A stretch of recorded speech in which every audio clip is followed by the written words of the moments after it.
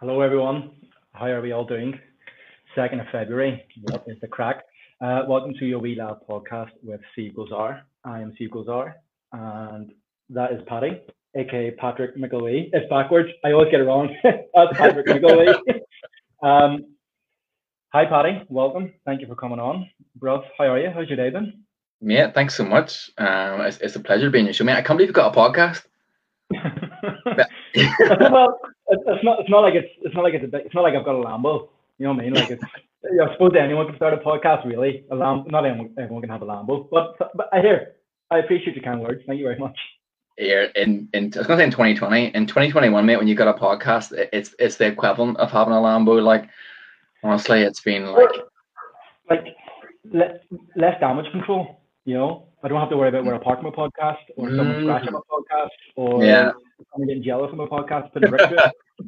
You know, so in terms of, and I don't have to pay fuel for the podcast, which would be or insurance or tax.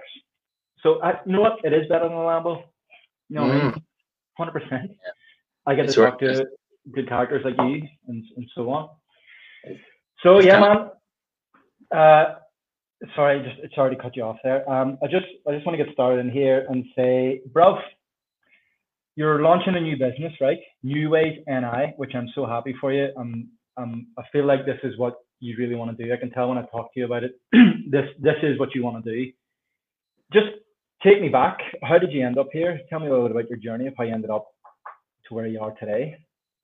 It's been a bit of a wild one, man. To be honest, like it's something I never really saw myself. I never saw myself kind of getting into it. Like, when I left school, just kind of left in 5th year. Didn't really have kind of any major plans, and it's like kind of growing up in Antrim. It's all about like trying to get a kind of a well-respected job, and I kind of wanted people to be like, here, do you hear Paddy's a bank manager now? Oh, is he? He's doing well for himself. Like right from the get-go. So I was just like wanted to kind of go and do something. So I got a job in High Fraser, and that's where we met, obviously. Managed to talk myself into a manager's job there somehow. We met before that, no? We knew. Did we know each other from? We did MMA together, and we did MMA. You know what I mean? But out there. That was slick. How long did you do the MMA for? You done it when we were very young. I think when you were about to stop is when I started, kinda. Did you train at Red Dragon?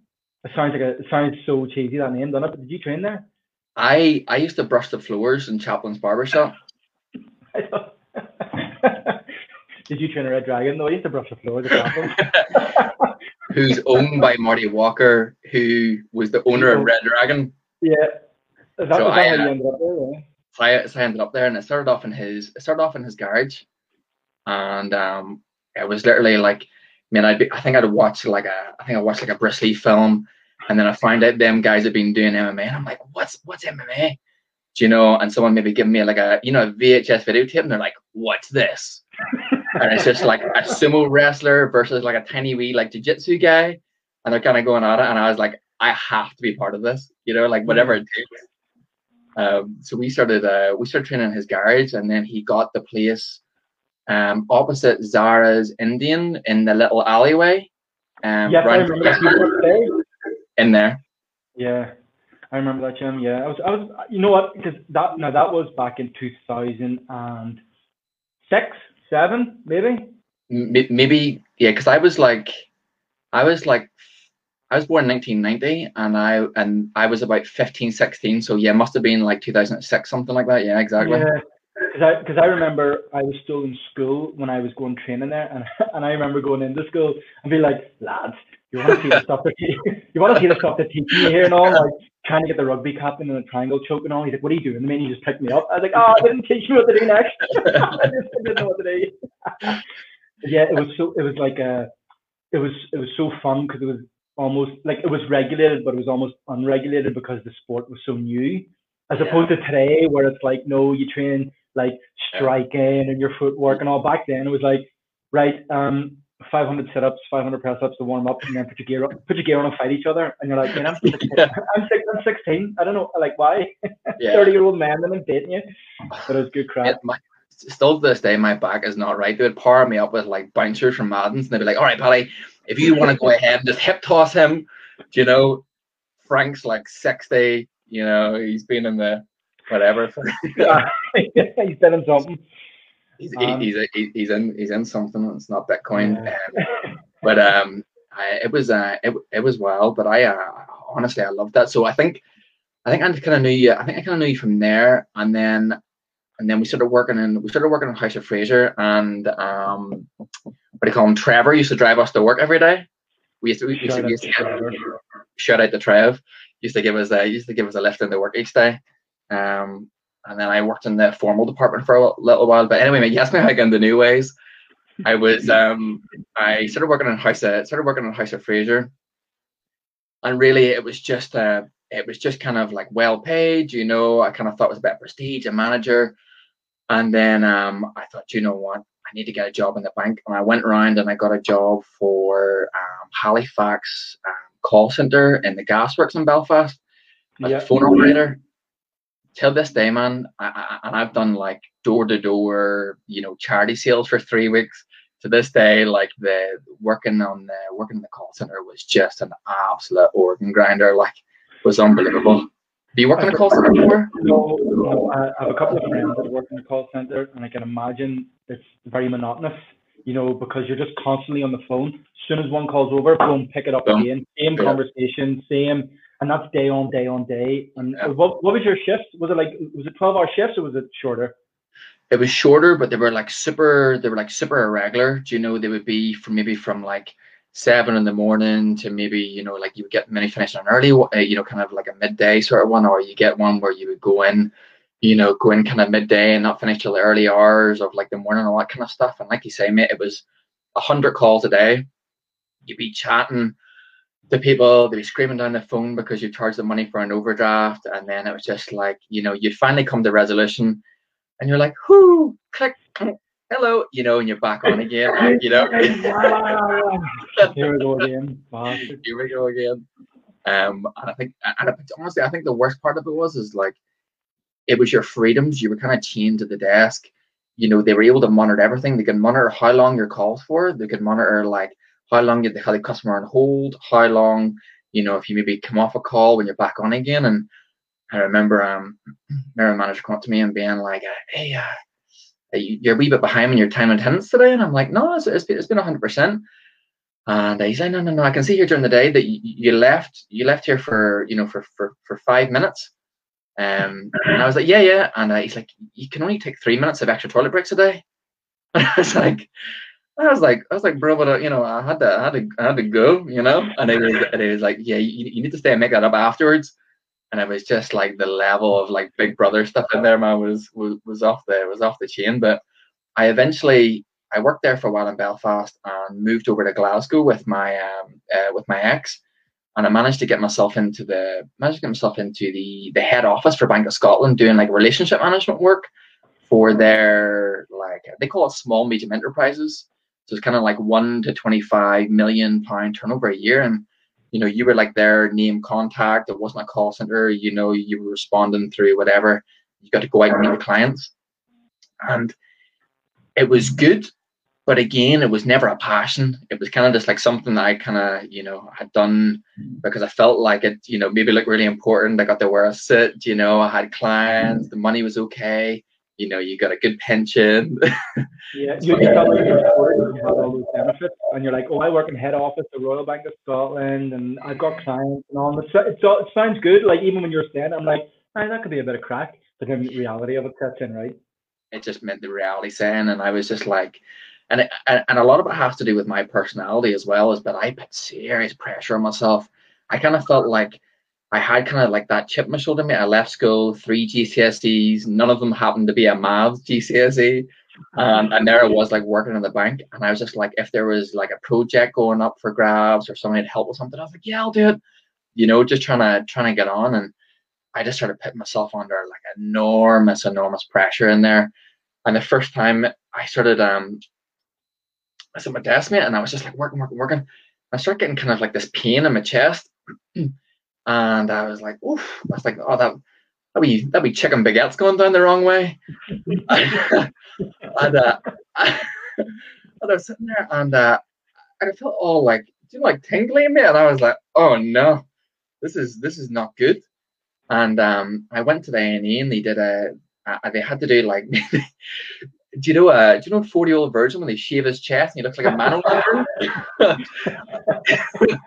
I had to get my chest shaved, and they did like the ECG around my heart, and they thought that maybe I had like a regular heartbeat or something like that.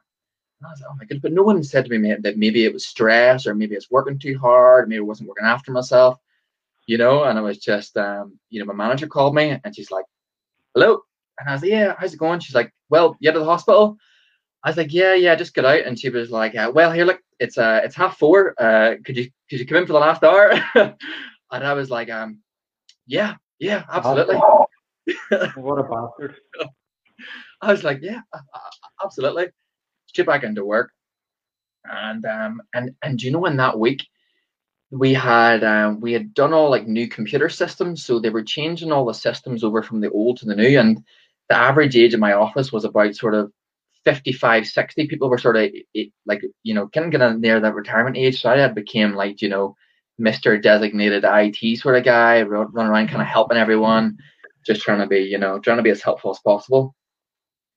I had to work so long that they hired me they hired me like a Premier Inn, like around the corner, so that I could go in and check in the computers, go to like the hotel, like a 5-minute walk away, and then like sleep for maybe an hour and come back and like check. And I agreed to this stuff. It's crazy. And the next day I was in there, I was working, I hadn't slept, I was tired, and I was type. And then do you know when like you get like a mind blank?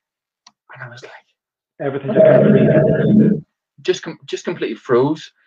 And I was like, what am I working on? And I sort of I clicked on a few tabs and I was looking around, and I was like, oh, what's going on? And then I could feel it from like my toes, this like sensation just like working up to my body. And when I got to my chest, my entire lungs just completely like locked.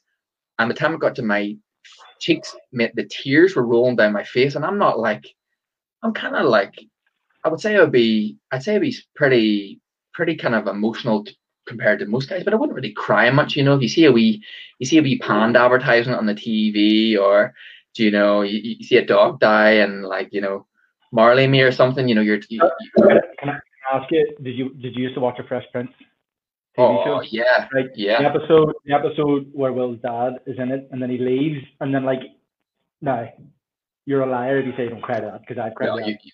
I'm all like, I'm going, oh, why doesn't he watch it all? Like, I'm an emotional wreck. So like, we've all had watery eyes over certain things, so I'm not judging that.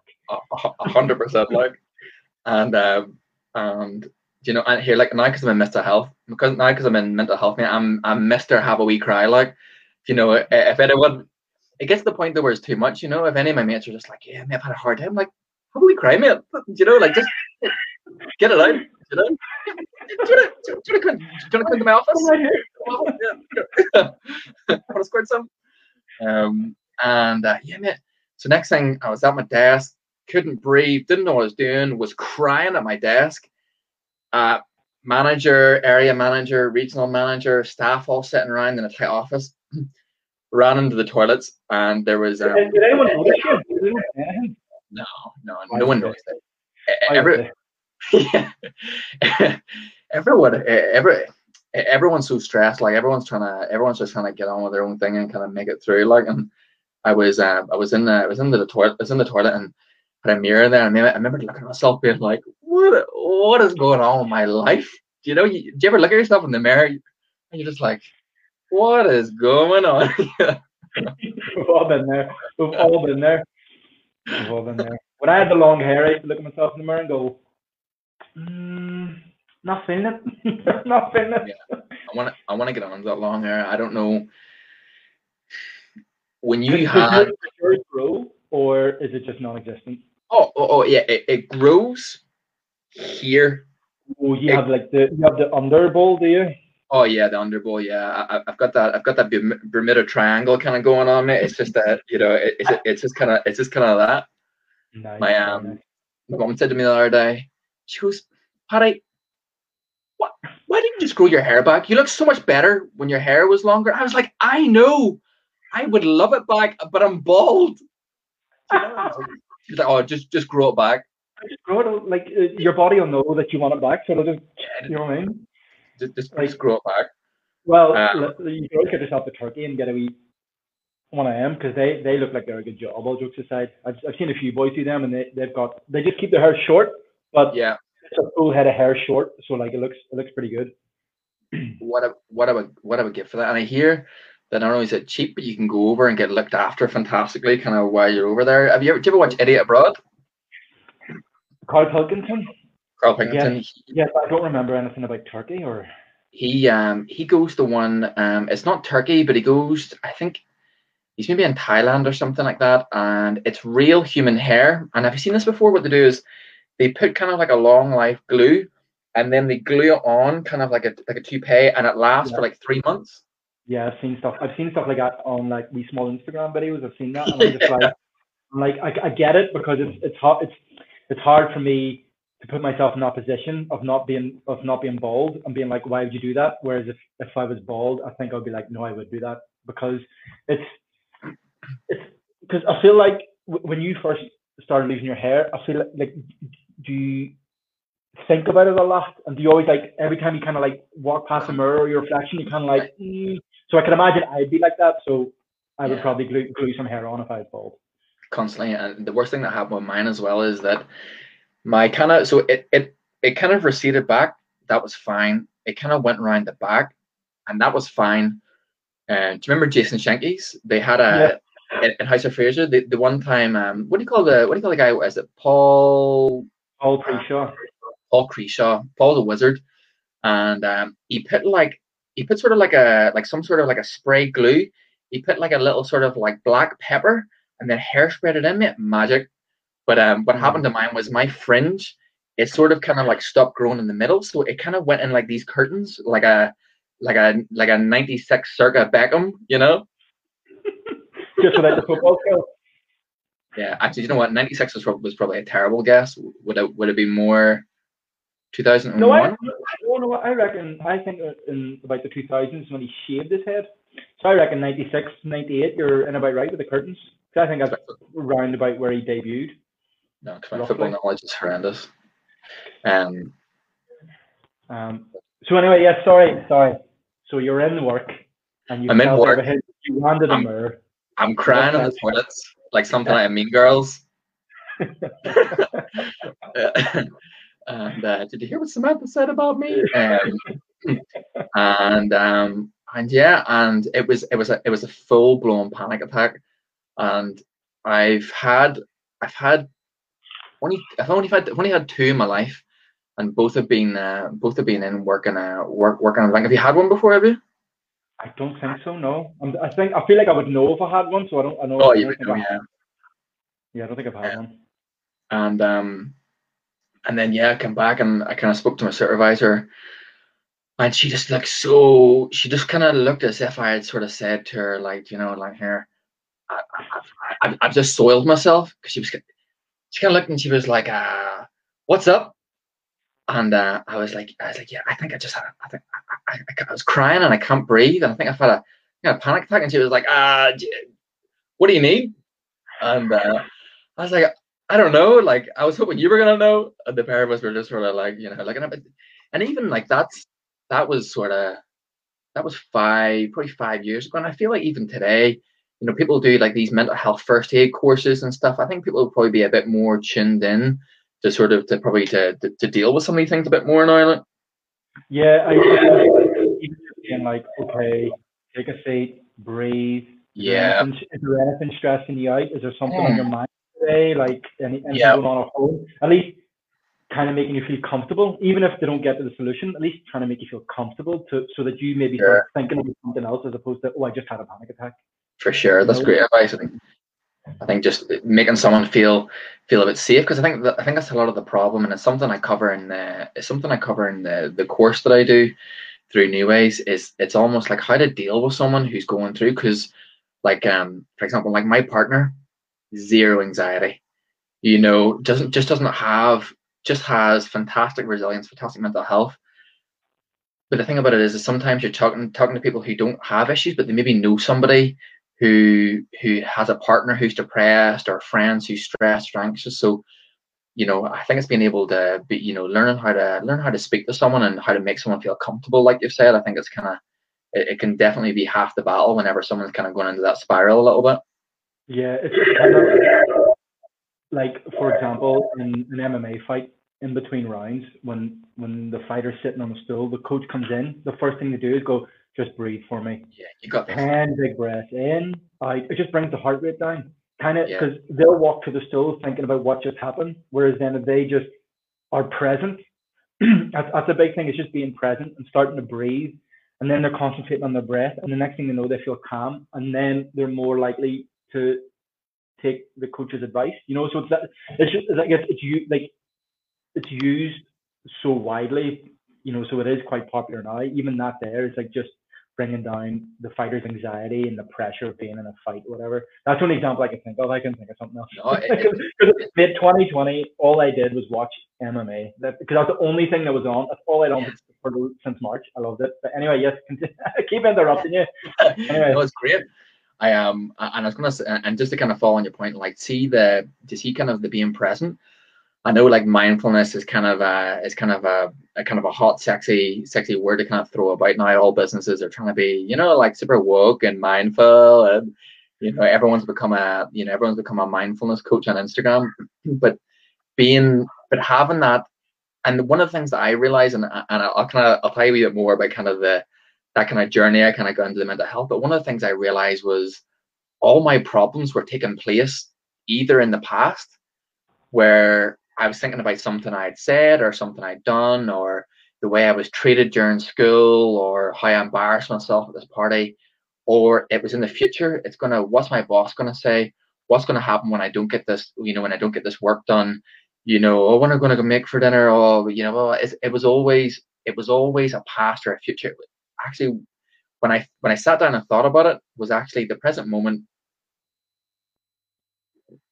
is always 100%, and I was teaching, I started doing work for this organization called the Mindfulness in Schools Project, and I've been teaching mindfulness to P6s in primary schools, and I just think, and that just blows my mind, the fact that that's part of the curriculum now, that these these kids are getting access to mindfulness. And it was a 6-week course I did, and I was saying to one of the kids, or saying to what's in one of them, can't do one-on-one. It's a group session. I was saying to the class, isn't it funny how that our mind, it likes to paint these pictures of the future? And I was giving the kind of the analogy and the comparison that we almost have kind of like a movie theater in our head. And sometimes, like when we're feeling a bit low or vulnerable, we're playing like the greatest hits of regret from the past, or we're worrying about something in the future. And one of them turned around and said, well, what happens if you've done something wrong, and your mum says to you when your dad gets home, he's going to give you a smack?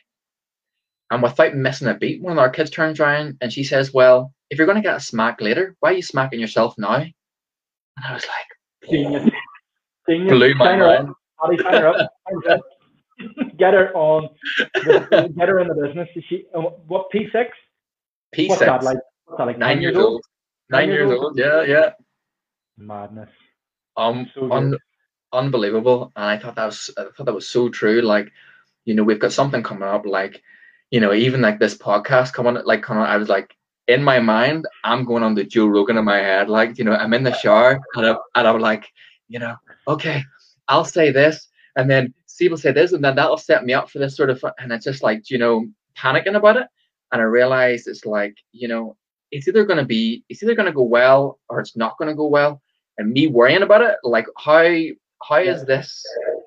It's not going to make a difference. And that's like going back to being present. It's just being present in what we're saying right now. Because like, I'm sure a lot of people are the same, but sometimes, like if you're saying something, a thought might come into my head. Like you just gotta let that go and let you finish what you're gonna say. Because like I've seen sometimes where someone could be saying something and then the host or the other person comes in and says something that's completely off topic that was maybe said at the start of the speech, and they're like, all right, you were just waiting to say that. Like, that doesn't make any sense. You know, so like, just be present, just hear what's going on, and overthinking it, you know, it's only going to build it up more in your head and cause anxiety about coming on and being like, oh no, but I was going to say this instead, because you know, I was thinking. Whereas like now, like usually I don't really plan much. I just wrote a few things down for this to like, because obviously so I don't sound like an imbecile. But again, like I just kind of go off the cuff too, and just let it flow. I think that's the best way. Just kind of flow within a direction. I think so too, and I would love, and it's something that's been really impactful for me. It's like coming out of that thinking mind, coming out of the future, coming out of the past, and having like that stillness through like a mindfulness or a meditation practice. And if we had time at the end, I'd love to do a wee 5, 10, you know, kind of just like a mindfulness meditation, because I think it's something that I feel that I benefited so much from, and anyone that I sort of introduced to it, it seems to just bring in that kind of that sense of calm, because you know we're often just overthinking these things too much in our minds. And I think especially with kind of like what's going on at the moment, where you know where a lot of people are like working from home, and I was chatting to someone who still works in the bank, and they were saying we're communicating via, so we've got a WhatsApp group, we've also got a messenger group for work, so purely for work, but we've got our internal emails, we've also got an internal communication page in there. And she's like, the messages could come from any of those platforms. So I'm constantly checking all of these areas kind of all the time. And it's just like the bombardment of information is unreal. Like I even find myself lying in bed the other night, not the other night, but a couple weeks ago, being like, oh, the inauguration's happening, and you know it's going to be happening in America. I wonder what's happened with these swing states. I'm like, what the hell's a swing state? What do I care about what's happening in America? And, like it's kind of funny now. Obviously, it's a strange time, so people have a lot more free time to focus on things. But the amount of people that were commenting and giving their opinion about Biden being president and Trump leaving, it's like, you live in Northern Ireland, like yes, like have a view of the world, but like why do you like? I've seen people like getting annoyed and like putting on rants. It's like, you don't live there. Is it really a direct effect to you and your day-to-day life? Who's president? Just what you see on social media. That's what you think it's going to affect. It just feels like more negativity, more things that kind of get yourself like wrapped up in. And it's funny, you chat to people. There's I've got a family member who'll remain nameless, and they find themselves they find themselves online, you know, like arguing with all these kind of different like groups on there, and you know, coming in and we're maybe like you know, if we're chatting or whatever, and they seem off, I'm like, you're right, and he's like, you never guess what they said to me online, and because I presented them with a you know, a completely bulletproof case about why such and such is incorrect. I said, why are you letting yourself get so wrapped into all of these dramas? You know, I don't know, it kind of feels a little bit to me like, you know, our brains haven't changed or evolved much, you know, over the last, you know, like 1,000 years, but yet the pressures and demands that we have now placed upon us, it just seems to get kind of faster and faster. And it's one of the reasons why I started New Ways. I sort of feel like we're getting to a point where, you know, if you imagine like a jug, and as that jug fills up with water, it becomes heavier and heavier and harder to hold, and that's our stressors. And I feel like that jug is rapidly filling and getting heavier and heavier and more stressful in our bodies, but yet we're not able to kind of empty it and almost to kind of to get rid of some of that stuff. And especially now, de-stress, you know, there's, especially with COVID now as well, we were just chatting just for a second before we started, like, you know, you're not able to get to the gym, you're not able to get out and kind of do those sort of things, and it's just like, you know, people are so pressured just now and aren't able to have, you know, the same outlets that kind of maybe brought them joy in the past. Yeah, but it's like the way you said that, like mindfulness and all that there is becoming the new hot and sexy trend. Like in a way that's good, because then hopefully a lot more people catch on, and they will start to decompress from the craziness of the last year, because of what's going on, people have more anxiety and more anger because everyone's frustrated. Like everyone's frustrated to some degree because you're missing out on something, or you just want to return to normal or whatever you think normal is, whatever. Yeah. But because they have more time, they feel like they should express their anger more. They have more time to sit on Facebook, to post on Instagram and comment on people's things and read through all the trolls. Yeah. And it's like that's like if we're in this situation for the next 5 years, that cannot continue because another year down the line, you're gonna be a mess. Like that's just you're gonna be negative, horrible to be around. No one's gonna want to speak to you, look at you. You're probably not gonna want to speak to anyone, look at anyone because you're just in such a negative mindset. Because you're so deep into it, you'll probably find it even harder to get out than what you would right now. So it's like it's also having common sense to know that this is not benefiting me in any way going through all this nonsense. And like hopefully with the work you do and others do, they catch on to that. Yeah, for sure. And I think you hit the nail on the head. It's about being able to decompress and figure out. And part of the work that I do with, I kind of do a mixture of work. I do work with young people in the schools, and I also do workplaces as well. And kind of the first session I do is called Tune In, and really it's almost starting to look at actually what are some of the things that tune in or chin in.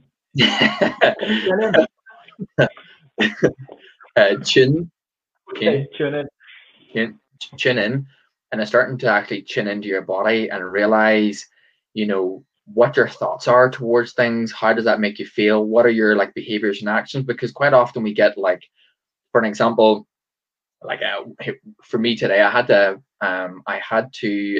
stop off at the Ulster Hospital today, and they were doing loads of construction. I think they're building a new car park, and everything was all like one way. These, the kind of like the construction traffic lights where I don't think it can detect when you're there, and it just stays red indefinitely. And I was sitting there, and I could feel myself just getting, do you notice that kind of just more and more?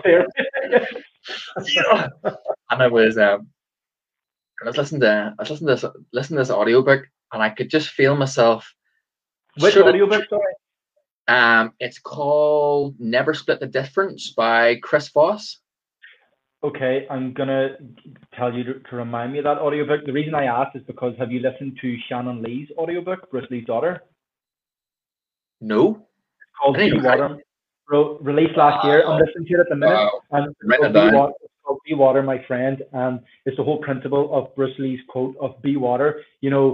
Before you go into a situation, like for example, right, if I'm coming to one of your seminars or one of your workshops or whatever, he would say, empty your cup, empty your mind, be formless, be shapeless. Don't go in thinking, oh, I know ABC about mental health, so I want to know what else he knows and what else he's going to tell me. Go in knowing nothing and be willing to learn and like accept everything you say and take on board what you think is useful. And he says like water is ever adapting. A river, if there's rocks in the river, it'll move around the rocks or go over, and if you slam your hand into the water, it's going to move around your hand.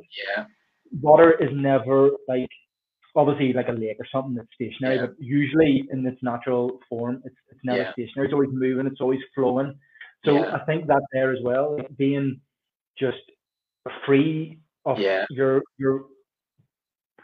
pre-existing knowledge of what you would know. So like, I would recommend that audiobook if you're into them. I'm only not even halfway through, and it's great already. But yes, so you have the traffic lights. You get annoyed to listen to an audiobook. I love that. And what was the it reminded me of a quote. Just whenever you said about emptying yourself, because I think it's such a concept that people could take on board, because like you say, there's so many people who walk into situations with these preconceived ideas. And a quote that I heard was always approach people as if they could teach you something, or always approach people if they could tell you something that you didn't already know. And I find that since I've had that in my mind, my patience has just like, has increased so much, and I'm finding myself like more curious about people whenever they're talking to me, that they could potentially have something that they're going to teach me, instead of kind of feeling like, oh well, you're there in the conversation, as opposed to, oh, there's Paddy, oh, here he is about his mental health, he's going to give it all this. You know what I mean? It's like no, I want to hear what he has to say. He might say something that clicks for me, you know. Yeah. So yeah, no, 100%. Yeah, for sure. And so I'm at this traffic light, and I Yeah, could. you know, we haven't even got to like you start setting up your business yet. Unreal, I love it. Anyway, But I thought this was like I thought this was like a device or a vehicle that you use to build suspense into your podcast. I'm thinking like this guy's got it down. Like I'm thinking like because I'm forgotten about these stories, so I'm hoping that you've got these all kind of like juggling kind of going on in your head. You don't want to be in here. You don't want to be in here. Before the end of the podcast, Steve, we're gonna get in there. Ooh, Iron Fort in here, boy. Mystic here. Do you remember Mystic Meg? He used to do the horoscopes in the sun. Wow. And then the day that my heart broke was when I read the other horoscopes, because for so long I only read the Virgo ones, and I was like spot on. And then I read a Capri Sun or a Capricorn or whatever they call it, and I was like exactly pretty much the same thing, But anyway, I'm at this traffic light. You're at the traffic light. You're listening to an audiobook. I'm listening to an audiobook. And I can feel this. And you know what? I can't even remember fully the reason why I'm telling this story. So I'm gonna, if it's off piece, feel free to just direct me back on. But we'll see where you end up. I was at the traffic light, and I could feel the frustration kind of building up. And then I go and I drive the wrong way, and I park down. I kind of bring myself in a kind of a dead end, so I park. And as I was kind of reversing out, this lorry driver just kind of came out of nowhere. Hadn't seen him, came out of nowhere, pulled right up behind me, and then looked at me as if I was the one that had just drove in front of him, and he just kind of, at the window, and you just feel that rage. And I think the purpose of why I was telling this is that we have between kind of the event and our reaction, we have kind of like that choice kind of in the middle, and sometimes that window of opportunity is so slim. And one of the things that I've learned, one of the things that I teach in the course, is about tuning in. I remember now, it's about tuning into your emotion and always being aware of it. And a lot of the mindfulness and meditation sort of audiobooks I listen to, they talk a lot about being the observer of your emotions, almost actually kind of like removing yourself from the situation and viewing it from almost like an eagle down perspective. And in that way, you're almost not I'm angry, but instead I have anger. And whenever you're not almost wearing that kind of anger and you recognize that it's there, it almost creates an opportunity so that you can make a choice in that moment. And I looked and I seen and then my brain went eagle in my head, and I was like, oh. And I was like, yeah, I have anger. And I was like, yeah, I feel really angry right now. And I was able then to actually observe what my thoughts and feelings were. And my thoughts were, how dare he, look at me like that? And I'm lost and this pissed off, blah, blah. And I was feeling anxious and worried and blah, blah, and I was able to then, once I had seen it and observed it from a bit of a distance, I could then make the change. And the way that you kind of break out of this, and this is have you heard of CBT? Perfect. CBT, which I've done in the past, and I find massively helpful for me. What it does is it gets you to look at it basically looks at 4 areas: your thoughts about something, your feelings about something, your actions and urges, so like your behaviors, and then kind of physically like what it's doing inside your body. So you have a thought. So kind of like the thing about it is like my thought was, how dare he, kind of be aggressive towards me. My feeling was anger and frustration. My urge was to beep the horn, give him the finger, kind of blare, to get on the phone to my girlfriend, complain. And then physically how I was feeling was my whole body was just like my chest was tight, my stomach was kind of just in like that. I always get it like right at the top of my stomach, where if I'm kind of like annoyed about something or I feel offended in some way, it's just kind of like that tightness. And the way that you break out of this is that you change the thoughts to rational, positive, or factual thoughts. And if you can't do that, you have to change the behavior to something that's positive. So in that circumstance, the factual thought I had was like, this guy's only doing his job. He didn't see me. He was worried he was going to crash into me. The rational thought was that, like, we've made a mistake. I probably should have spent more time to study which way I was driving and not kind of drove into a part where he was working. And the positive thought was, sure, nothing happened. Do you know, he's only looked through here. It's no big deal. And then, then the positive kind of action or urge then was just that I didn't react to that, and kind of didn't feel need to kind of go down that path. But it's so easy just to kind of get wrapped up. For some reason, driving the car seems to be a trigger for me. People like pulling in front of you or giving you the finger, or sort of like, tailgating you, like driving right up your arse. It just seems to like really like trigger me. A lot of people are angry when they're driving in the car. They're just ready to snap. And when I was younger, like, if someone cuts you off without indicating, or they don't say thank you when you let them out, you'd be like, you fucking motherfucker, I chase you down. And like it's normal for people to be angry. Like, but then is that derived from tense of somewhere else, or is it because when you're driving, you're just trying to get to a destination, you just want to get there, you want to fast forward to your destination, you don't want there to be any nonsense on the way. So when something happens, you're kind of like, this wasn't supposed to happen, so it's very easy to react. Like, I've been there many a times. But yeah, it's just about like realizing what you're thinking and feeling and going, nah, like, what's the benefits going to come out of this? Going to come out of this? We're going to get out in the M2 here and start scrapping each other. Like, well, that's just not going to happen. Aired eggs. Just on the Abbey Center turn off, just together and then each other. But yeah, so like New Ways NI, this is your business that you're setting up, and so would I be right in saying that you're just focusing on helping people deal with mental health?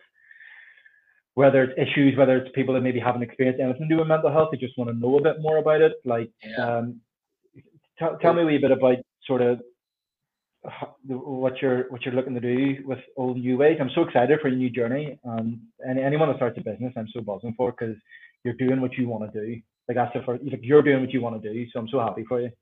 Oh, cheers, man! I really appreciate it. And if we ever get back to finishing off the bank situation, it just wasn't where it wasn't where I wanted to be at all. Like, but the business itself. So what I've aimed at. You know what? I'll let you. I know why we should go back. We should go. So you're in the bank. Or if anyone's watching or listening to this and you're thinking them two boys are lost, it's just like, you know what we're like. We're like a chat. We're like a chat. Like, we're in the bank. Should we tell a story, or should we save it for a part two? Tease them for that way, It could be a part two now. No, it could be a part two. Like, spread it over a couple. Okay, I'm in the bank, and I got into that position. I got my way at a call center. I was kind of in the big fancy kind of head office, and it's funny because I kind of had got everything I wanted. Really, I got out of the call center. I had a job that was respectable. I was well thought of, kind of within my team. My money was decent. I was getting to wear, my suit. I need a suit, by the way. So I'm gonna come see you. I want to chat about your business for a wee while. I was like, yeah, guys, got the merch. Link below for merch.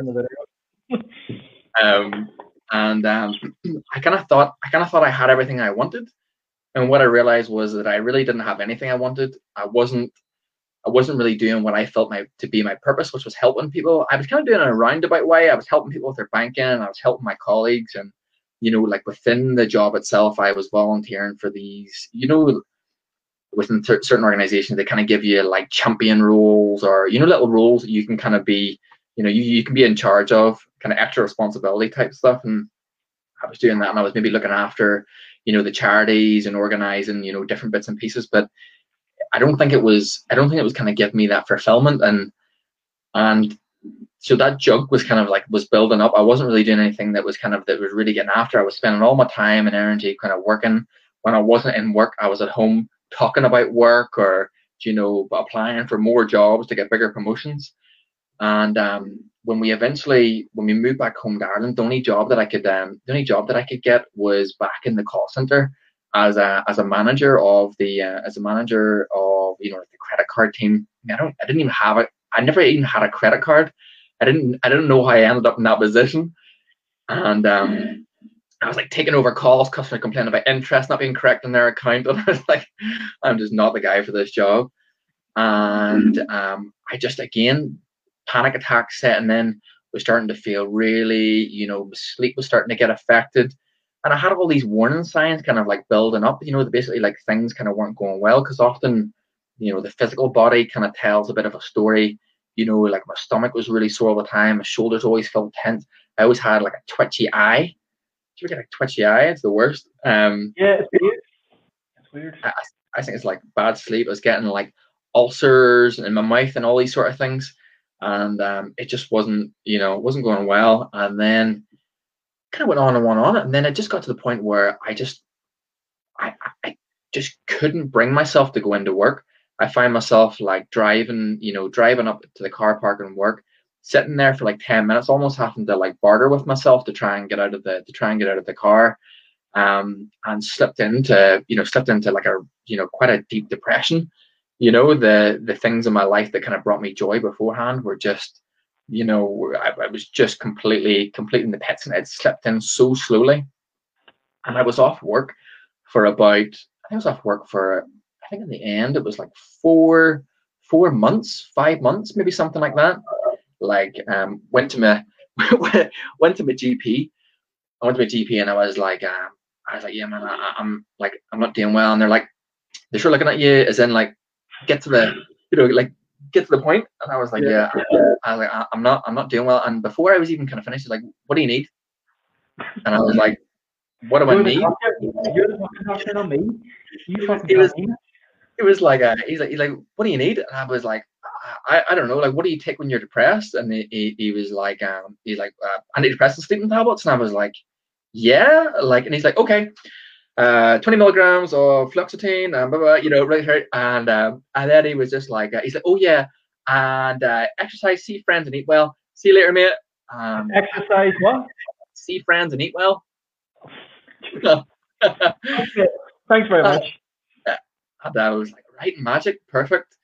And I left, and I didn't get better, and I went back, and he goes to me, he says, here, it's not rocket science. He says, we just double the dose. And name and shame him. What? Okay, now in fairness, maybe that's not his field of expertise, so we can't judge him too much, in fairness. But even like, I don't know, like even common sense, like it's like, have you no care for another human to be like, fuck this boy, like I wonder is there something else? Oh no, antidepressants, so sleeping tablets, I'll just get my commission off prescribing these medicine. Yeah.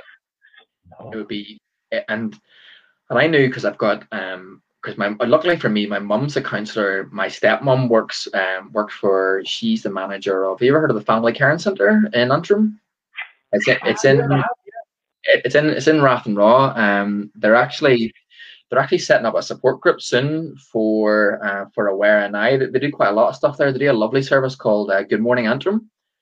And what they do is they get, basically they have a list of people on their books, and they give them a wee call in the morning to sort of check in on them, see what support they need. This is maybe kind of like, the elderly and the vulnerable in the community, check and see how they're doing. Oh, fantastic charity. Really couldn't recommend it high enough. But I was lucky to have them, and they're like, no, you need to be linking them with counselling. Antidepressants alone isn't sufficient to really to get you out of depression, to really make you feel better. Antidepressants, it's kind of like, would I be right in saying it's like escapism? Like you would just take your antidepressants to not feel the depression, but you're not getting to the root of why you're depressed? I would never say a bad word about antidepressants, but what I would say is that they're not to be used ever on their own. What they do is, see, whenever you're depressed or you're bipolar or you're having these extreme moods, your mood, if you imagine kind of like this is like a graph, your Have you drawn mood. something? I don't see anything on that page. Have you drawn something on that page? Imagine that's kind of like that's like your baseline. When you're depressed, your mood is just sinking low, low, low, low, low. What antidepressants do is they don't send you high, high, high. They They allow just you to bring you sort back to level. of they level off, and from that place, because if you're really, really low, like you're having extreme thoughts, like there's thoughts in your head, like if this is going to be what I'm like for the rest of my life, like why would I keep living? Why would I go into work? Why would I wash? If I'm going to be feeling like this. And what antidepressants do is they allow you to come out of that low and kind of go into the level. But what you need to start doing is you need to start then doing the talking therapy, doing the group support, doing the things where you're actually addressing the root cause of the problem. So I wouldn't badmouth them and say that they don't make people better. But I think the best thing to say is that they need to be used in tandem with other services is really kind of what they need to be kind of used as. And I said to my doctor, so my stepmom and my mum were like, look, you need counselling. And I was like, right, okay. Like that sounded all very dramatic. And I must say now that I'm like the biggest advocate of counselling. I feel it should be like national service. I think that people should go and have like a 6-month check-in. See to talk to someone who doesn't know you, doesn't know your family, isn't going to be worried about what you say, isn't going to get wrapped up in the nitty-gritty, that's able to give you that like impartial advice. And I don't know whether it's just me or not, but I find like discovering more about myself and getting to the root cause of where these things come from, I find that fascinating. So I've always really enjoyed it. But the GP said that it was 18 months before I could before they would have any free counselors available, a year and a half. So if you're in a bad spot, so look after yourself for 18 months, and then we'll. And I went back to him. I went back actually 3 times, and the second time he says, "Here, Patrick, it's not rocket science." He says, "Just double the dose." And I remember speaking to my mate Jamesy, and he's do you remember Jamesy from House of Fraser? He was the O'Hare. James O'Hare. James O'Hare. Yeah, I was working with James O'Hare 2019. He became assistant manager in Hugo Boss. Yes. Yeah. And Mark Butterwood as well. Yeah, he was there too. He's a good lad. Two characters you have to get on there are James could tell stories for days. And his stories, I used to report every morning. I said, Jamesy, another story today, please tell me something. And he would just go off on it. It's just, like, I love his accent first and foremost. Like, I love his accent, but he's just got a pure West Belfast hood accent. So he just makes everything he says so much better. And then when he was talking to people in Hugo Boss, they're like, "Oh, I made what do you think I cracked it? All right, I forward shell, mate."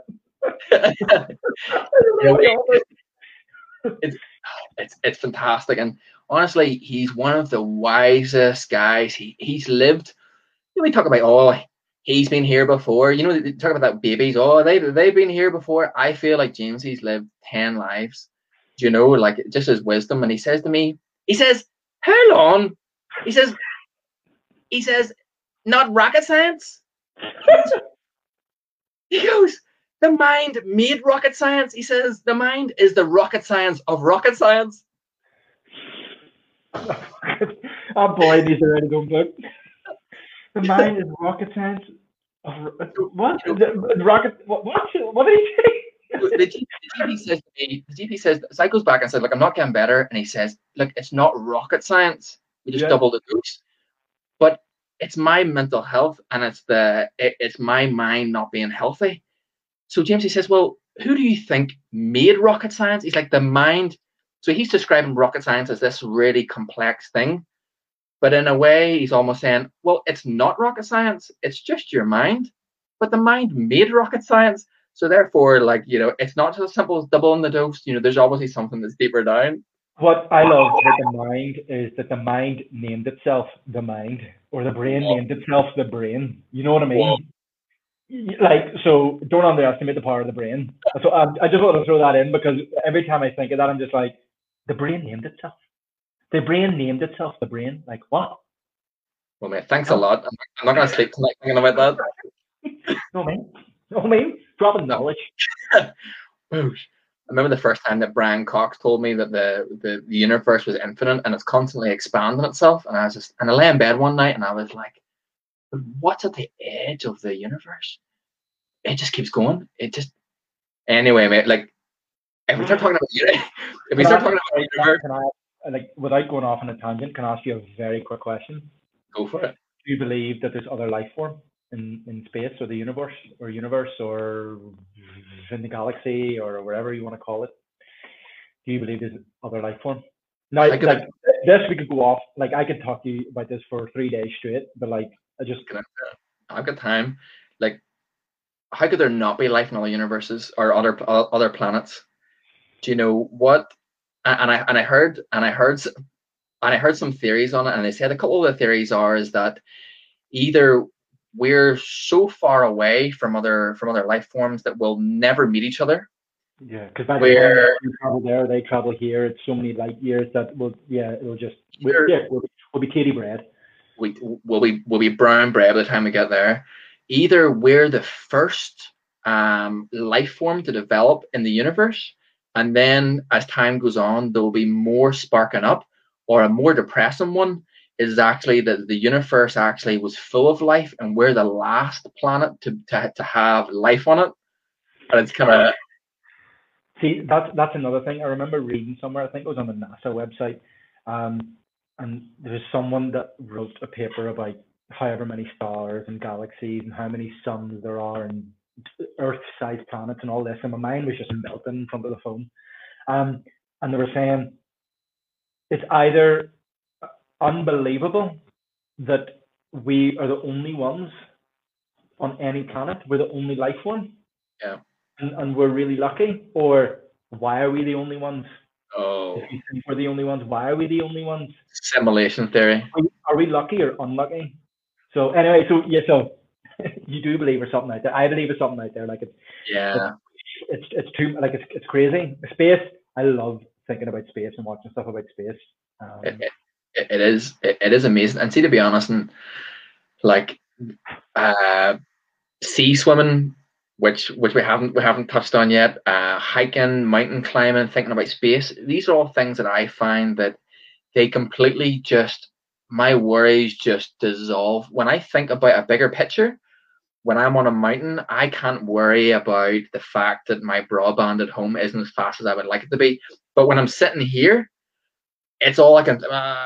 And it's because of the environment you're in, right? So like I'm sitting here right now, everything I'll be thinking about will be in this room. You know, I'll be thinking, oh, Swan here looks well, or on my head, or it's because in your environment. And like when you say that your problems don't matter, like we are small, like we're smaller than this, like and we're on a ball, like a globe that is just flying around the sun every day, every year on year, and we're just flying through the sky. We are this. And like imagine that, and like the universe is this. We're just flying through this. We're just flying through the sky. Like, so why does it matter that your flipping bins weren't collected today? You know what I mean? Like obviously you want your rubbish to go out, but like in the grand scheme of things, like the focus and the negativity that'll come from like focusing on that problem ain't worth it. It's so true. And see if you spend any time on like the Antrim Facebook page where you talk about your bins not being emptied. Some of the chats on there are just like wild. So sorry, we keep getting distracted. James got knowledge about rocket science. Can I say one more thing about the universe before we move on? Of course. Standard.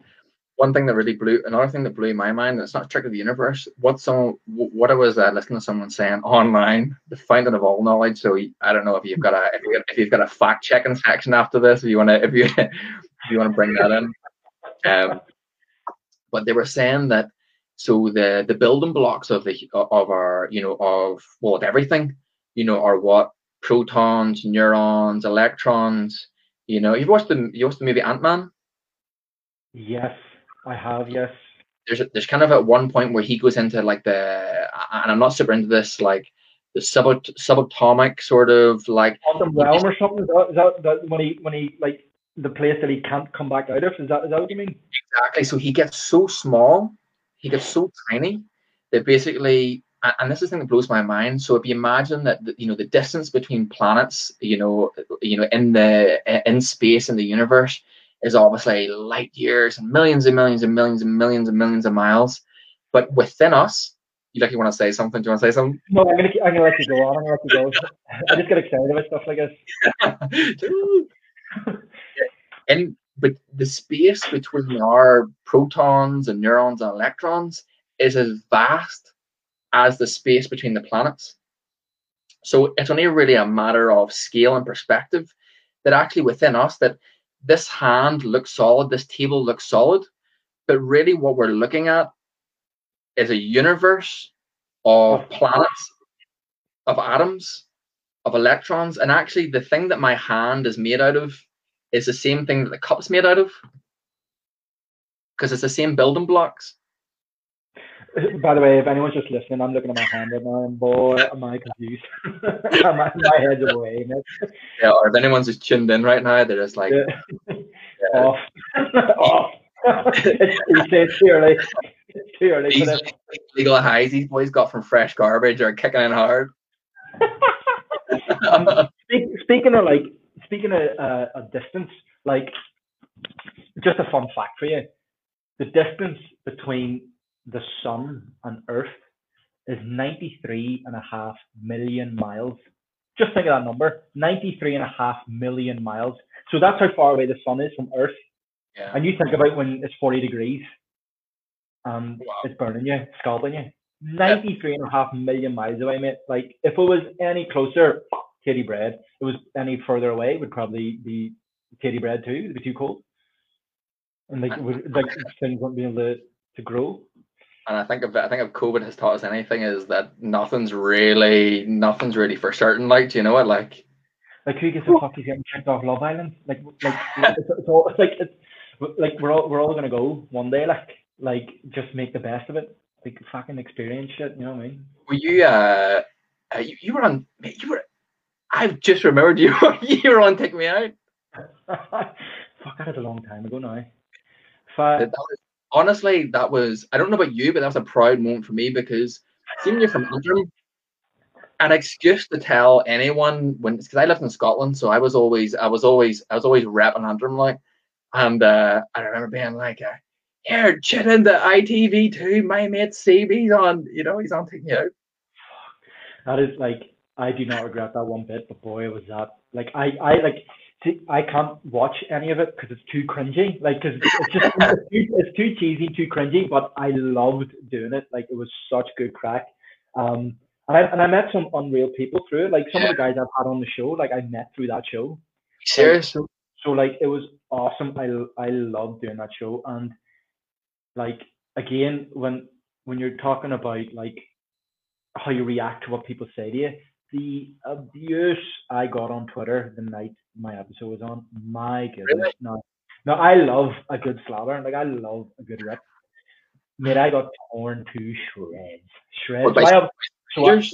Randomers, just whoever was watching the show, so I had my long hair, obviously. My hair was white. Like, if you search, like, anyone that's listening, if you search it, like, you will find it. You'll see how disgusting it looks. Anyway, beautiful. So like, there was tweets going like, "Oh, why is Johnny Depp's dirty cousin on here?" like Jesus hasn't washed, and there was like a picture of this like homeless man in a bath and all. And I was looking at it going, "You bastards!" I was like, "This is funny, but like, you bastard." So like, you have to take it, like, when you put yourself out there like that, you have to be game smart enough to know that you're gonna get some ripping. Yeah. Like, there's always gonna be haters. If you don't have haters, you're not doing something right. You know what I mean? I love it, mate. I love the attitude. Like, I think if I was famous and people were just on sending me death threats, slabbering, nonstop, I think honestly, like, I don't know if my, obviously I have class tools for mental management, but I think as a personality type, I think that I would be fighting a losing battle there. Like, were you not absolutely kicking yourself for going on that show? Like as you were waiting for the door to open, was your heart not just in your throat? You know what's weird, right? See, so the way the show is set up, so obviously, like per episode, it's 4 guys. So my show. So Monday, I went from Preston down to England. What am I on about? Went from Preston down to London, London down to Maidstone, which is where the studios were. Tuesday morning was the show. So there was the 4 guys that were on the same show. So there was me and 3 others. There was another guy from Preston, a guy from Liverpool, and a guy from down south. So us 4 all day were with each other all day in the green room, and we had like our minders or showrunners, whatever you call them. Met Paddy, what's a crack and all, and he like watches your video because you do like a video interview before you get on the show, so he knows a bit about you. So because the 4 of us were together all day, like literally maybe like 6, 7, 8 hours, and we just met that morning because I didn't meet them the night before, because by the time you got to the hotel, it was like, right, we're up at 5, time for bed. So I had just met them that morning, and then we got to know each other, and we were like, yo, we're all going to record this show that's going to be on ITV together. So that's the same for every episode. And I had such a good group of lads. Like, we got on so well, like, unbelievable. We were watching The Office, the UK one, not the US one, right? See, US Office, like, don't even start. UK Office, obviously. We were watching that all day, like, sleeping, eating, went out to where it's recorded, like, kind of practiced. So by the time it came to the show, we were just buzzing. And I was first out. I was first. So, like, I was just like, I could let this build up in my head and let it take over me and develop anxiety and fall coming out of the lift or sweat or cry. Which are, like, for anyone who hasn't seen it, like, I done terrible on the show. Like, so many lights went off, so many, and I just had to look there and go, right. It's I can't do anything. Like, the lights are off, whatever. I've just got to keep being like happy and buzzing and show that, like, and I was just trying to crack jokes left and right and having a good time. And I think that's why I enjoyed it so much, because I didn't let that like hang over me, being like, oh, I wanted more lights on, I wanted more birds, blah blah blah. Like, I just, like, you know, I was on, and our episode was on Valentine's Day. So Saturday, the 14th of February was the night. 2015 was the night my episode was on. So many people seen it. So, like, I had like texts, phone calls, whatever. So I just like, look, I could be embarrassed about how everyone has just seen me. Yeah. Or I could be like, look, I was just on ITV primetime Saturday. Like, I've had people still just watch it for the first time and go, I fucking seen you there, because ITV2 repeats it all the time. And they're like, I just seen you on TV. So, like, it's funny. Like, so, like, I do not regret it. Like, it was such good crack. I loved it. But again, like, I think to a certain degree, you have to be kind of mentally strong to take the abuse and the rejection and all. So, like, I was wired on caffeine. Like, man, I must have had about 25 coffees that day. I was bouncing off the walls all day. Like, have you always had that kind of, that real, well, like, the word that we use now is like resilience, you know, being able to kind of like bounce back from those ups and downs? Have you always been quite I've known you in House of Fraser, you've always seemed like a very, like, you like Tigger from Winnie the Pooh. You've always seemed like on the go, right, like, you don't seem to get too sort of like phased. Like, have you always been that way? I would say definitely I'm like that more so now. Just because of like things that have happened, COVID, you just got to realize life's short. Time, like, you don't have a lot of time. Just be happy. But like, when I was younger, I would have been like that to a degree. But definitely, like, I would have let things sink in more and be like, why did you say that? No, because you're young, you don't know, and once you let a negative thought creep in, it snowballs, and another negative thought creeps in, and you're like, why are they saying that? And why are they saying this and all? But like. But what I will say is the lads I grew up with around here, we give each other hell of abuse. Like there was nothing that was not said. And like, obviously, me being of tanned complexion and them all not being of tanned complexion, there was obviously a lot of them jokes. So I got used to a lot of that growing up. And it was just all in fun. Like, I know these boys still. I'm still good mates with all of them. So I got used to being around abuse and ripping from a very young age. So like, I just kind of got used to, I think that's what makes me a bit like, whatever, and then cry after when they're not looking. I think it's a baptism of fire, and I think that I had something kind of like, I grew up I went to, like, you know, quite staunch Protestant schools when I was younger, and having a name like Patrick McIlwee kind of singles you out. But I could only imagine, at least I could bluff sometimes and could be like, oh, what's your name? Dave or whatever, just kind of make something up. But you're almost kind of, you're like, all right, there's Johnny, mate. But you're like, you're almost kind of, it's like can't really, they go, that boy looks a wee bit like he's not from here. Like, and what's funny, because like I can understand where they were coming from, because like I've been here since birth, so early 1990s when I was growing up, like there wasn't a lot of us about. There wasn't a lot of us about. So when they seen you, they maybe didn't even think you could speak English, and then I'd have this accent, and be like, "What's happening, mate? Morning, mate. What's happening?" And they'd be like, "Huh? Like what?" So it confused a lot of people, which made people a bit like kind of like standoffish for me. But like, yeah, it was. I suppose it's a good experience, because it just got me used to being in like weird situations and getting used to it. And when you're around like awkward people, I've kind of been there before. And it's funny, isn't it? It probably at the time you're probably just like, oh, like why do I have to do this? Why? But almost I imagine now, I imagine you wouldn't be the person who you are today. If you hadn't had that adversity, you hadn't had to overcome, walk into a room and know that everyone's looking at you, sort of thing. As I look at you, and like even still, they'll be like, "What's your name?" Sebe. Steve. No. Sebe. And they go, Seed. Like, no, with a B. And they go, Seb. And you go, right, you know what? What do you want to call me, mate? Because I guess it's going nowhere. This is going nowhere. But like it was good. Like in a way, like I loved it, because not that it was like harder to make friendships because you're different, but like it showed me how genuinely like caring people can be when you're very young, and you maybe don't have a lot of friends, and you're starting to make friends, and you're like, oh well, they don't care about how I look, so I don't care about how they look. And then me not being genetically local, like if I meet someone from a different country, it would never like even come into my mind of like where are they from. Maybe out of interest, I'd be like, where are they from? But it would never be like, oh, he's not from here or whatever. So like I suppose I have a different outlook on like when I meet people too. And I think you can tell, and I think it's an interesting topic. Like small towns like Antrim, for example, and I'm not bad mouthing Antrim, but I think that sometimes there's a certain type of person that you can tell that they've never left. And I think that you can see the people who have gone to even like quite a common like Australia. You can tell that guy that's been to Australia, he's wore flip-flops on the beach. He's had to, go to a party with all different, creeds and sexual orientation. They've experienced being the outsider because they've went to a different country and they're not the local. So like when you have that, 100%.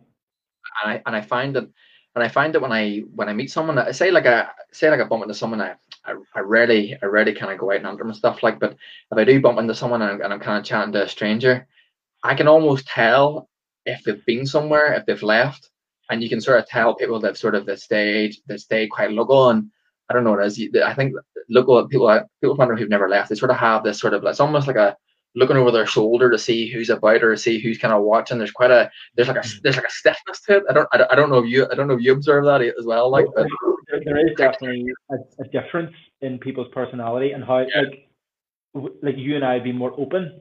Like if we met a stranger, we'd be like open to a degree, whereas people that maybe never left are very closed and they're very like, like so like it's been a great experience growing up here. Like I love it. I love that this is the way it worked out, because it's like if I grew up in Pakistan, I don't know what my life would be. Now what I would say is I'd be up north in Pakistan in K2, chilling out and all on the lakes and all, and flipping loving life. I've been watching loads of like travel videos of there recently, and you want to see what northern Pakistan looks like, because obviously like K2 and all, like because they share a border with China. So a lot of those mountains are in both countries, like over the borders. So when you drive up through the mountains, there'll be like a tunnel, and it'll say like you're not entering China, or like China governed whatever, So like they share a lot of borders. So like when you see all these mountains and these vast lakes, and like it's I'm gonna send you some pictures. And just to show you what it looks like. So maybe growing up I would have been a bit of crack, but I wouldn't have this virtue attitude that I have growing up here. It's definitely made me more resilient growing up here. For sure, and I think resilience, and it's something that I cover a lot in the programs that I do. It's because a lot of people ask, do you know, well, how come two people could deal with the same situation, and one gets completely, like it completely ruins their life, it wrecks them, and someone else is just like, ah, well, and I think your resilience has definitely has a lot to do with it. So I'm at the traffic light anyway, and it's a red light. Where were we? We were. We got to Jamesy telling you that the doctor was mad because he said double your dose. I promise. You know what? I'm not going to interrupt. I'm just going to stay quiet because I would love for you to finish it. No, it's good.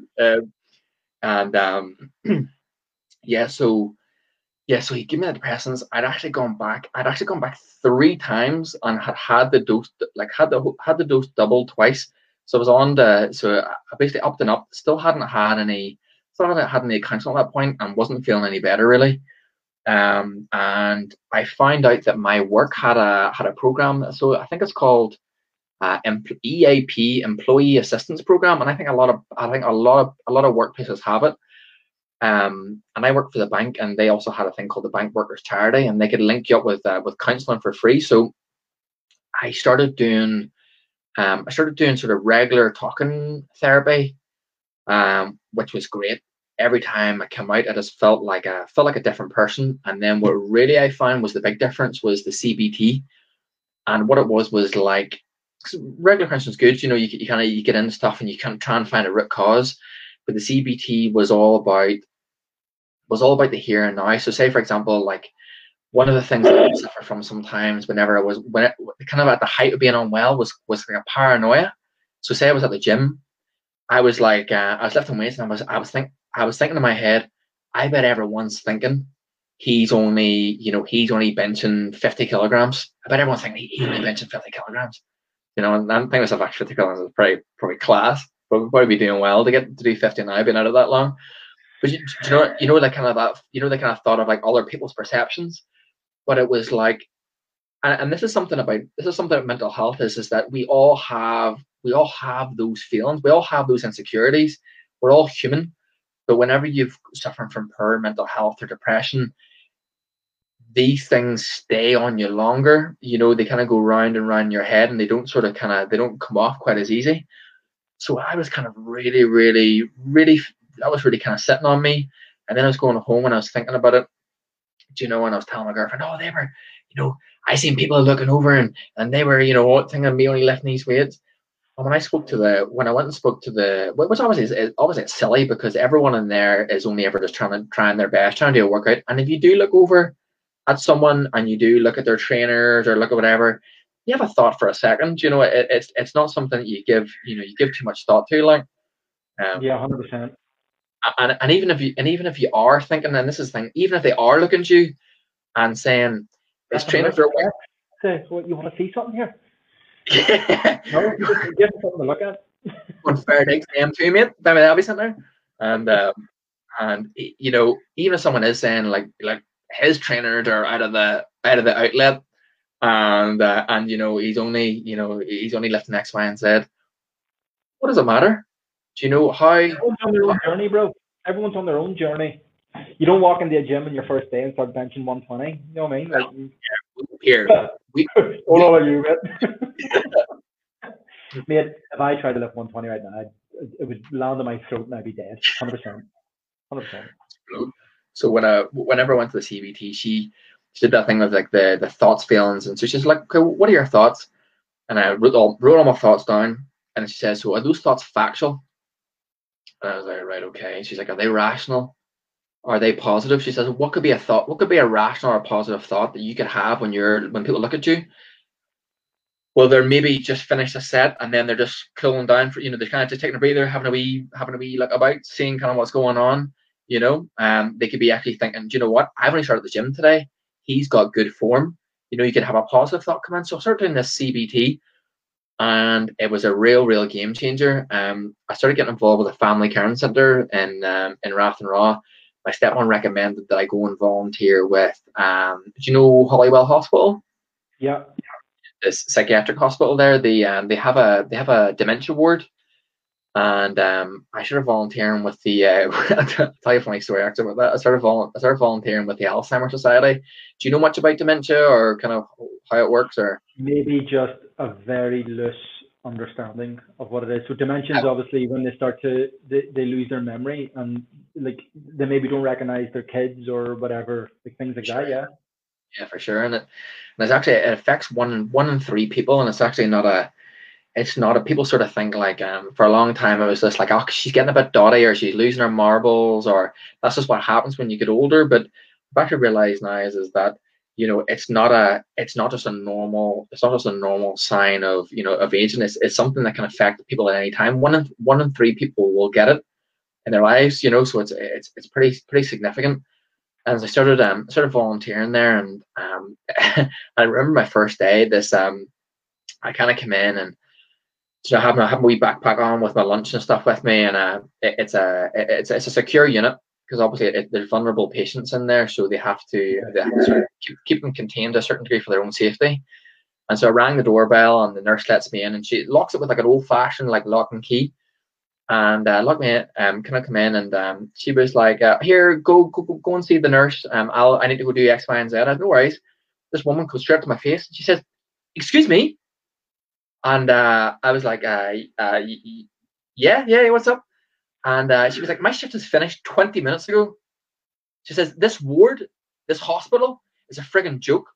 She says, "I was in here, my team were supposed to do a deep clean, and it's completed, and like, what's going on?" And I was like I don't work here. She goes, "Would you be go and find someone to let me out?" And I was like, "Yeah, like, right, no worries." 100% nice, neat hair. She had a coat on, makeup, wee bag over her shoulder, and I seen the doctor actually walk past, and I was like, "Sorry, Dr. Neely." And she looked at me, and I was just, "Sorry, she needs to." And the doctor kind of looked at me, and she was like, Patient. I was like, "Patient." I was like, "Oh wow."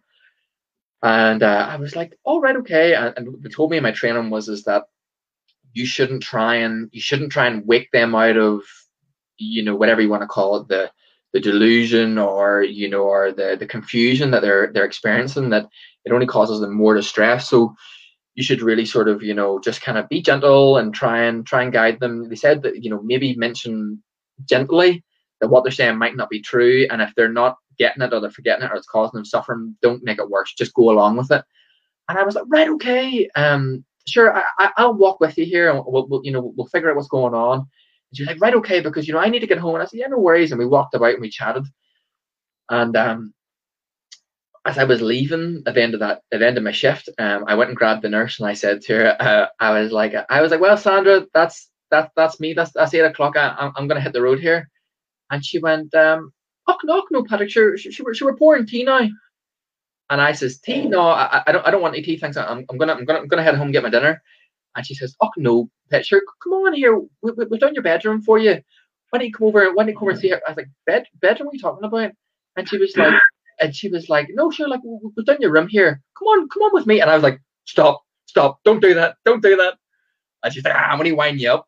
And unlocked the door and let me out, mate. Oh, like even when you were telling me that, I was like, "Oh my." I was like, "Oh my days, did he get locked in there?" And I was like, "What's he about to tell me?" I started to panic.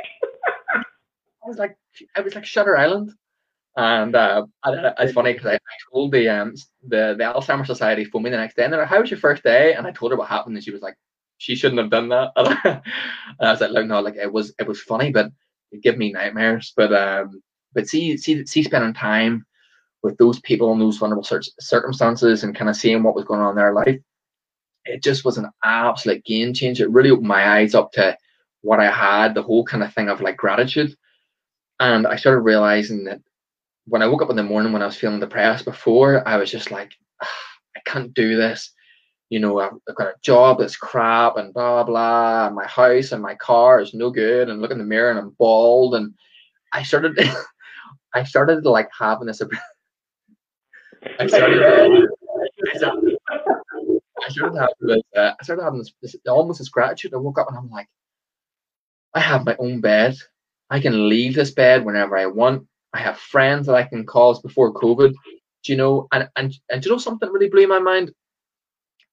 and this is probably trivial, but I was like, I can go anywhere I want. I can do anything I want. I can wear whatever I want. And you're probably like, why did you choose that if you can wear whatever you want? But it's like, the freedom that we have in our lives. Like we are blessed, and I love camping and going hiking. And when I come home from like camping in the mornings for a couple of days, you see being able to turn on hot water, you see being able just to crack a cooker on, to see being able just to have like, eggs in the fridge. It's just like, oh, you just realize how good things are. It's unbelievable. And am I taking too long to tell the story, by the way? Oh, I'm buzzing. It's only taken us an hour and 25 minutes to this point. So what's another hour, mate? Yeah. I promise if you come to if I come to your workplace, or you come to one of my workshops, it's going to be much more succinct and much more well packaged than this. Steve told me before I could talk as long as I wanted. We want people to get to know you. Bring out the true Paddy, you know what I mean? 100%. Maybe I should have kept it short and sweet. But yeah, so I began to do stuff like that. I was doing the counselling, and then the thing that really kind of pushed me in the right direction was I found the meditation centre in Belfast. It was, I don't know if you've ever been to meditation classes before or anything like that? Never. Highly recommend it. Really highly recommend it. And I started going to one in Belfast. It's just opposite the Ormeau Park. And I did a 5-day silent retreat with them in what do you say? I'm so excited for this story. I don't want to be like one of those people that's just like, totally bro, like blew my mind. But it honestly, I feel like it hit a reset button within me, and all of the frustration and sadness and fear, like when I was talking about that ego perspective, I felt like I just zoomed way up and was able to view everything that was going on in my life. And it's kind of weird because we started off, and it was like the first day was fully talking with lots of meditation. The second day, the first half was talking, the second half was silent. The third day was fully silent, and then it kind of worked like that in the reverse order. Like when you say silent, do you mean like not a thing? Like if you needed something, did you like write it down, or did you like show something? Like, so what she said? Say you need a bog roll, and it was an emergency. Like, what do? Run and go? It's called the Lorne Estate. It's down. It's actually close to Helens Bay where we swim. And it's a girl guide. It's like this massive Victorian mansion. And they use it for girl guides. So it's all like so it's all like beds, and there's a kitchen, and there's conference rooms, and so everything we needed was there, is what I'm trying to say. It was like a full vegan, like like food. So like 3 meals a day, and then there was snacks and stuff throughout the day. And what the Buddhist nun Cheetah Kelsang, she basically said was that she was like, don't look at each other, don't hold doors for each other, don't signal, don't be like, she was like, don't do any of that stuff. She says, this is pure reflection for you, so let all that go. And one of the things I've noticed, I find it so hard, and then so liberating the second that it kind of like it moved over, because I feel like it's so much for day-to-day lives. And it's funny when you speak to like Americans, and you speak to sort of like people from different countries, they say that kind of like the Northern Irish, we kind of get lumped in with the British a little bit, but the United Kingdom, we're overly polite. Like you both reach for a loaf in Tesco, and you're like, oh, sorry, love. Oh, here, sorry, here. We get so wrapped up in holding stuff, and we're almost kind of like we're too polite. And whenever you get rid of that, when you're stopping worrying about other people and doing all these sort of things, it actually starts, you really turn that perspective like back in yourself, and you start to almost, when there's no distractions, you begin to hear your mind.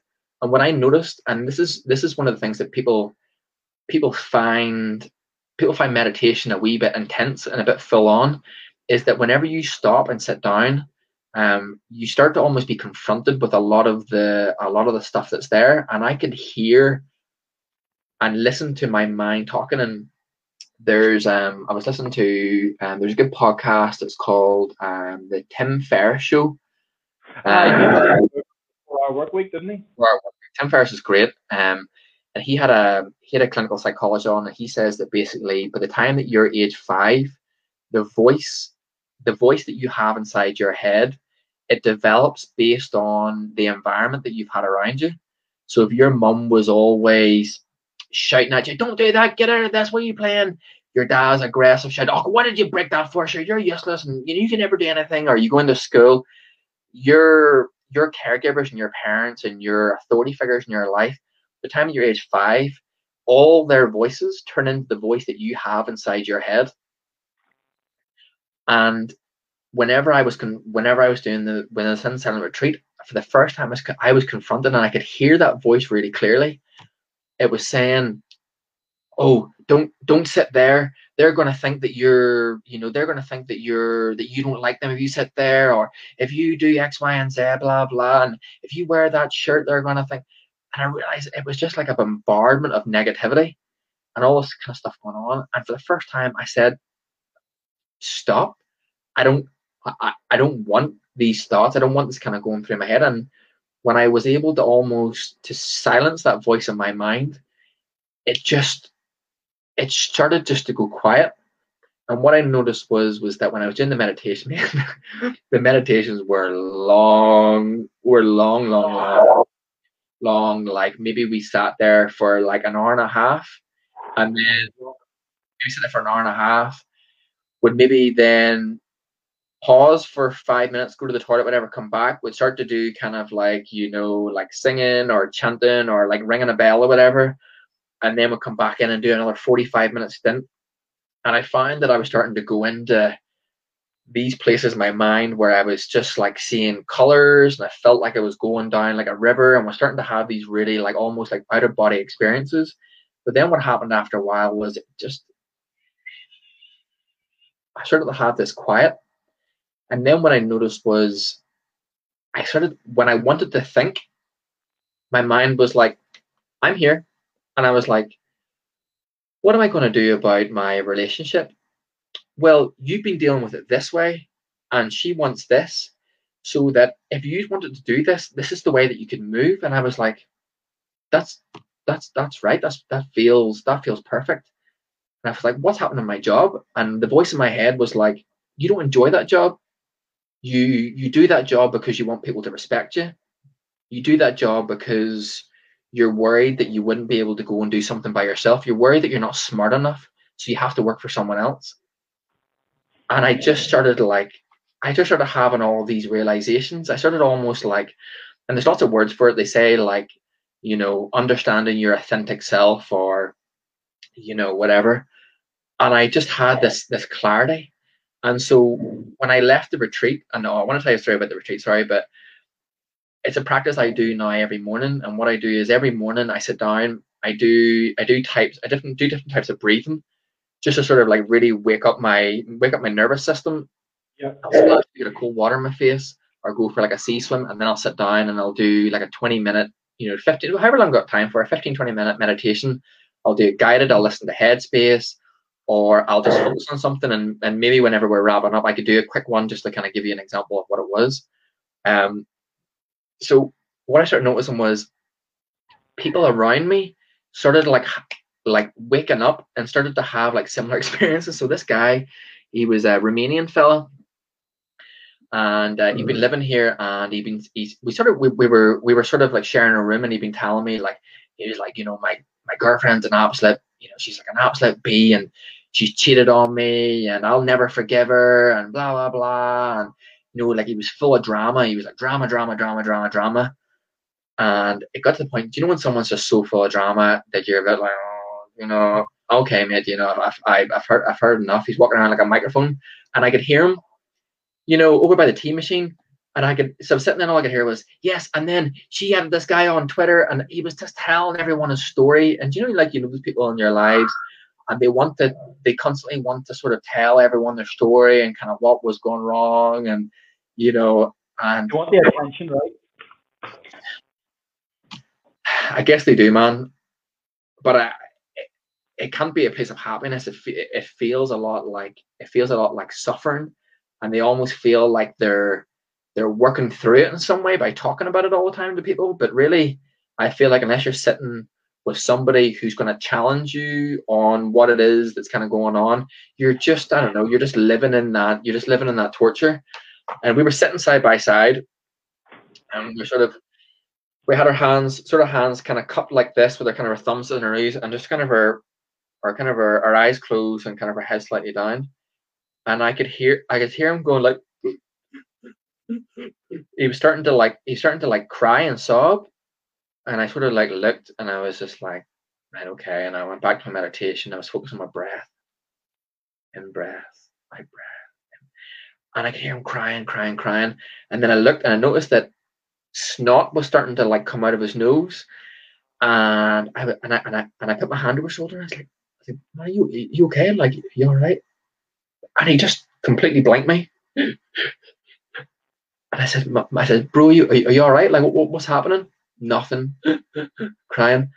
And I was like, right. So I got up, and he was starting to make a little pool of snot. The snot was almost dangling down into his hand. So I got some tissues, and I said, here, bro, here's a tissue. I didn't want to wipe his nose like a child, but I was like, here's a tissue, bro. And nothing. So I put the tissue in his hand, and his hand just didn't clench to receive the tissue. It just stayed loose. And he just cried. And I was like, what is going on? And I thought, right, you know what? He doesn't want me to speak to him. He seems okay. I'm gonna leave him be. And then he just continued to cry and sob and snot and snot. And then the meditation finished. It was on for like an hour and a half. And then at the end of it, everyone left, and he was still sitting there. And I was like, oh my God, this guy's, he's been broken. He's gone into some reality in his mind or something. Something weird has happened. And then he kind of goes, he lifts a tissue, and he just starts wiping his face. And so three of us were looking at him, waiting to hear what he said. And he was like, I've been doing it all wrong. And we were like, doing what wrong? What happened? And he was like, I've been living my life in fear of what other people will do, fear of what other people might say. He was like, I've been behaved terribly towards that girl. I pushed her away. And he's like, I'm not going to be like that anymore. And I was like, okay, man, yeah, cool, sounds good. Are you okay? And he's like, Patrick, I've never felt better. And he just stood up, and he's like, I'm going to go do some journaling. And then so he went and journaled. And then the next day I seen him, and he was just like a different guy. He looked relaxed, smiling. What do you say? Full of beans, just buzzing. He was full of something. He's full of the Lord. He just seemed like a different guy. And it was a real surreal experience to sort of see him go through that transformation. So I must admit, my meditation since haven't been as weird and wonderful, but I find a bit like antidepressants. It gives me that. It doesn't necessarily bring me into the happiness, and sometimes it can. Sometimes I begin to visualize my family and visualize what's good and stuff in my life, but I find a lot of time it just brings me into that nice period of calm.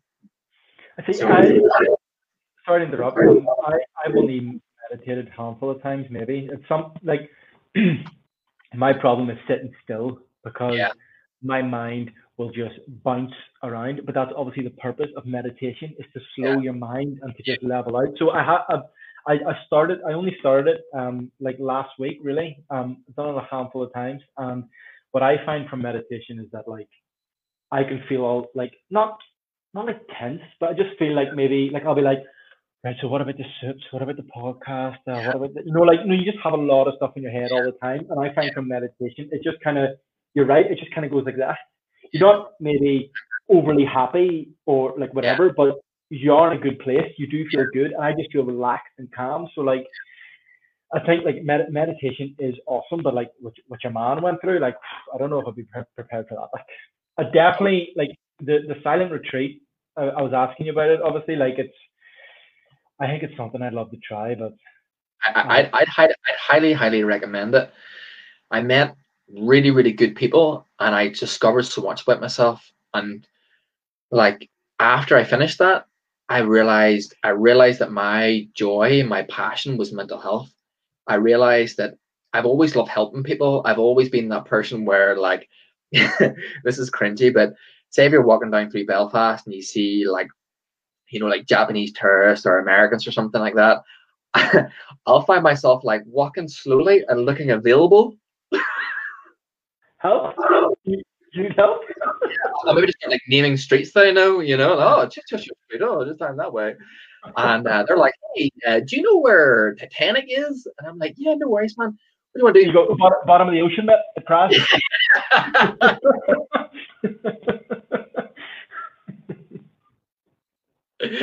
See, this is why you're hosting the podcast, and I'm just a guest on it, mate. That's quality.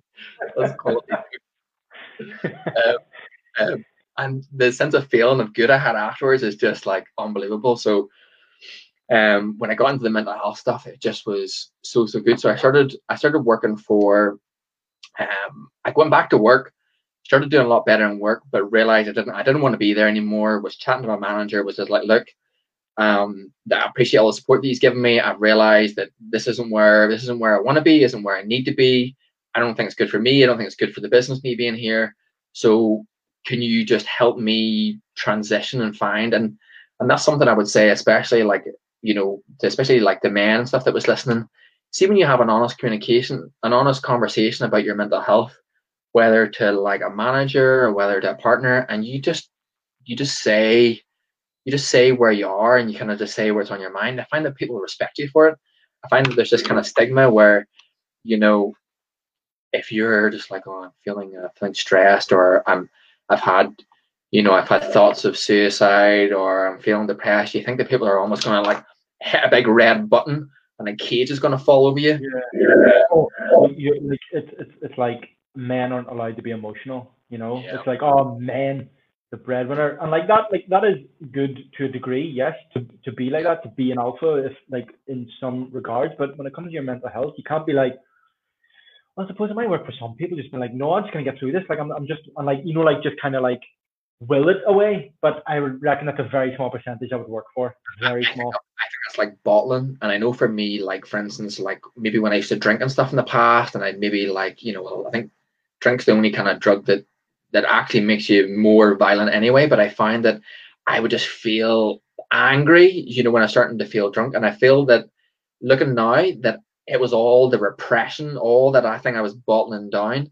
And then as soon as I was almost had my guard down, it was coming out. So I think for some people, maybe not talking about things gets them through, but I feel it's almost like I feel like it comes out in some other way, and I think that a lot of the stigma is people think that if I tell my rugby coach I'm depressed, he's not going to want me to be the captain of the team because he's worried that I'm going to let everyone down before like a big event. Or I remember I was applying I was trying to get into the PSNI years ago. And I remember someone saying to me, "Oh, have you taken antidepressants in the past? Because if you've ever had a history of of mental illness, they'll not want you to work there." And it's absolute nonsense, like absolute nonsense. But this is crazy. Or one thing I've heard people say is like, do you know like when people separate and they maybe have to go to court for visitation of their children or to get custody or something like that, they're worried that maybe the other side might use that against them, or they might see that as a weakness. But to be honest, the opposite's almost true. If you have a problem and you go and do something about it, you show that actually that you can take action, that you can take steps to improve your physical health, your mental health. It doesn't show that you're weak. It shows that you're strong and you're proactive, and if anything, that would make you a better coach, a better policeman, a better father, Yeah, for sure, 100%. So it's like you're you're like aware enough to know that you have a problem and you're Yeah. willing to address it, and Yeah. in a way go public because you're going to go speak to someone or whatever it is, like speaking to you, coming to one of your programs, whatever it is. So it's like there should be no stigma of, I know there is, but there should be no stigma of like, oh, I can't talk about this because what if, what if they say this, what if they say that? Like in school when I was doing rugby, all through school, Phoebe said like, did you ever play rugby? I actually, we haven't talked about it. I don't think we talked about it in a while, but actually, you had me down to the one at Antrim for a couple of weeks. I remember that. Yes. I'd come down for a couple of weeks, and I really, I think I must have only been about, it must have been 2001, because I must have only been like 21 or something. But I remember getting way in my head about it. I kept fumbling the ball, I kept dropping it, and a couple of guys were like, "Oh God," kind of, and I You just, guys. and I was just so paranoid, man, that I was like letting the team down and messing up and stuff, and I just couldn't let myself go back to it, like, which was a shame because I did enjoy it. Yeah, like rugby, like I don't regret playing rugby, but I would never do it again because Go on. like what I was gonna say was like, see the injuries you get from rugby, like see like every week you like, so we were in school, so like we're like, so I started playing rugby from first year high school, so like from 11 years old, and I done it right up to upper six, and then in Antrim Rugby Club after, so I done it for like over 10 years. See, like every week, like you would just feel like a niggle or something, and you're like 13, 14, and you're thinking like, have I done something? Have I Yeah, done something? Like my arm, like I remember one week, like my elbow, I don't know what my elbow was giving me grief. Like every time I like straightened it, it was so sore, and like I was lucky I was right-handed because it was my left elbow. Remember, like if I held something in my left arm, it would just give in. There was no like, there was just like no strength in it. I yeah, remember going to my rugby coach on like the Thursday and be like, "Look, sir, like I don't know what's going on with my elbow, but like I don't know if I should play because I don't know what I've done." They're like, "Your elbow, have you still got two legs? You can still roll up and down the pitch." And you're like, and like, but then you buy into that and you go, yeah, you "What? do. What am I complaining for? It's just an elbow. I've got another one in this arm. You know what I mean? Like whatever." But like Yeah, that, like whole machismo, like it can ingrain deep down inside yeah, you when you're like mental health. Oh fuck, I have mental health. I'm alright. Give me a beer and I'll be sweet. You know what I mean? So it's yeah, like there is that problem for sure, 100%. yeah, totally. And it's funny because, and it's because, it's mental health. Like, say for example, say your leg, and I know this is a wee bit of a cliche when it comes to mental health, but if your leg was broken, you wouldn't be like, oh well, I'll just lean more heavily on the other one, or I'll be all right. But actually, I said, like, you would go and see someone about it. You would at least tell someone about it. And for some reason, with mental health, because it's been stigmatized, and but somehow that it's been, I don't even know how it's ended up in the position that it is, where all of a sudden men don't get stressed, don't get anxious, don't get scared, don't get sad, don't get vulnerable. We feel like we can't talk about these things. Robots. What do you say? We're just robots. Robots, yeah. Just That's it. beer Like, drinking, bench pressing robots. But so anyway, I realized that mental health was something that was something that I was so passionate about and had helped me so much. And I seen the benefit, and whenever I was helping people, it was just making me feel so good inside. And I was a manager towards the end, and a couple of staff come up to me and they said, like, "Do you see you just listening to me, see you just making the space to allow me just to talk, has just made me feel so much better." And see, when you're a manager and you listen to the problems that people have, and you hear the things that kind of go on in people's lives, you realize that everyone is in the same boat, that everyone's struggling with something. Like, I had a girl, she came in and she's a bit off and her performance was bad, and my senior manager was like, "Look, go and you tell her that if she doesn't get on the phones X, Y, and Z, we're gonna give her a warning." And I says, like, "What's going on?" And she was like, "You don't even want to know." And I was like, "No, look, like, I'm your manager. I want to help you. If something's concerning you, like, I'm happy to talk about it." And she was like, um, "Well, actually, I was out on Saturday night in Belfast, and I got a taxi home, and I woke up somewhere, and the taxi driver had assaulted me." And I was just like, "Wow." And and before that, my manager was just like, whatever it is, they need to wise themselves up, X, Y, and Z. And I was able to, obviously there wasn't a lot I could say to her that was going to make that better. But what I did say, I said, look, if you need any time off work to go and speak to someone, I'm going to give you some numbers here today of someone that you can speak to. You know, I don't know too much about, well, I know more now, but at that time I didn't know much about the services. I was like, here's the number for Women's Aid. You know, why do you want to leave? Go see your GP. Do you want to, you know, we have this program and work where we can get counseling. I'll give you time off. And to see just creating that space for someone and allowing that for them, it was almost selfish how good it made me feel to being able to do that. And I thought, you know what, the first opportunity I get, I'm going to make a career out of this. I'm going to find a way to get this out. Is like, without obviously going too deep into it, was the girl okay? Did she manage to like get through that issue? Yeah, I think so. I managed her for a while after that, and you know what? And it's messed up.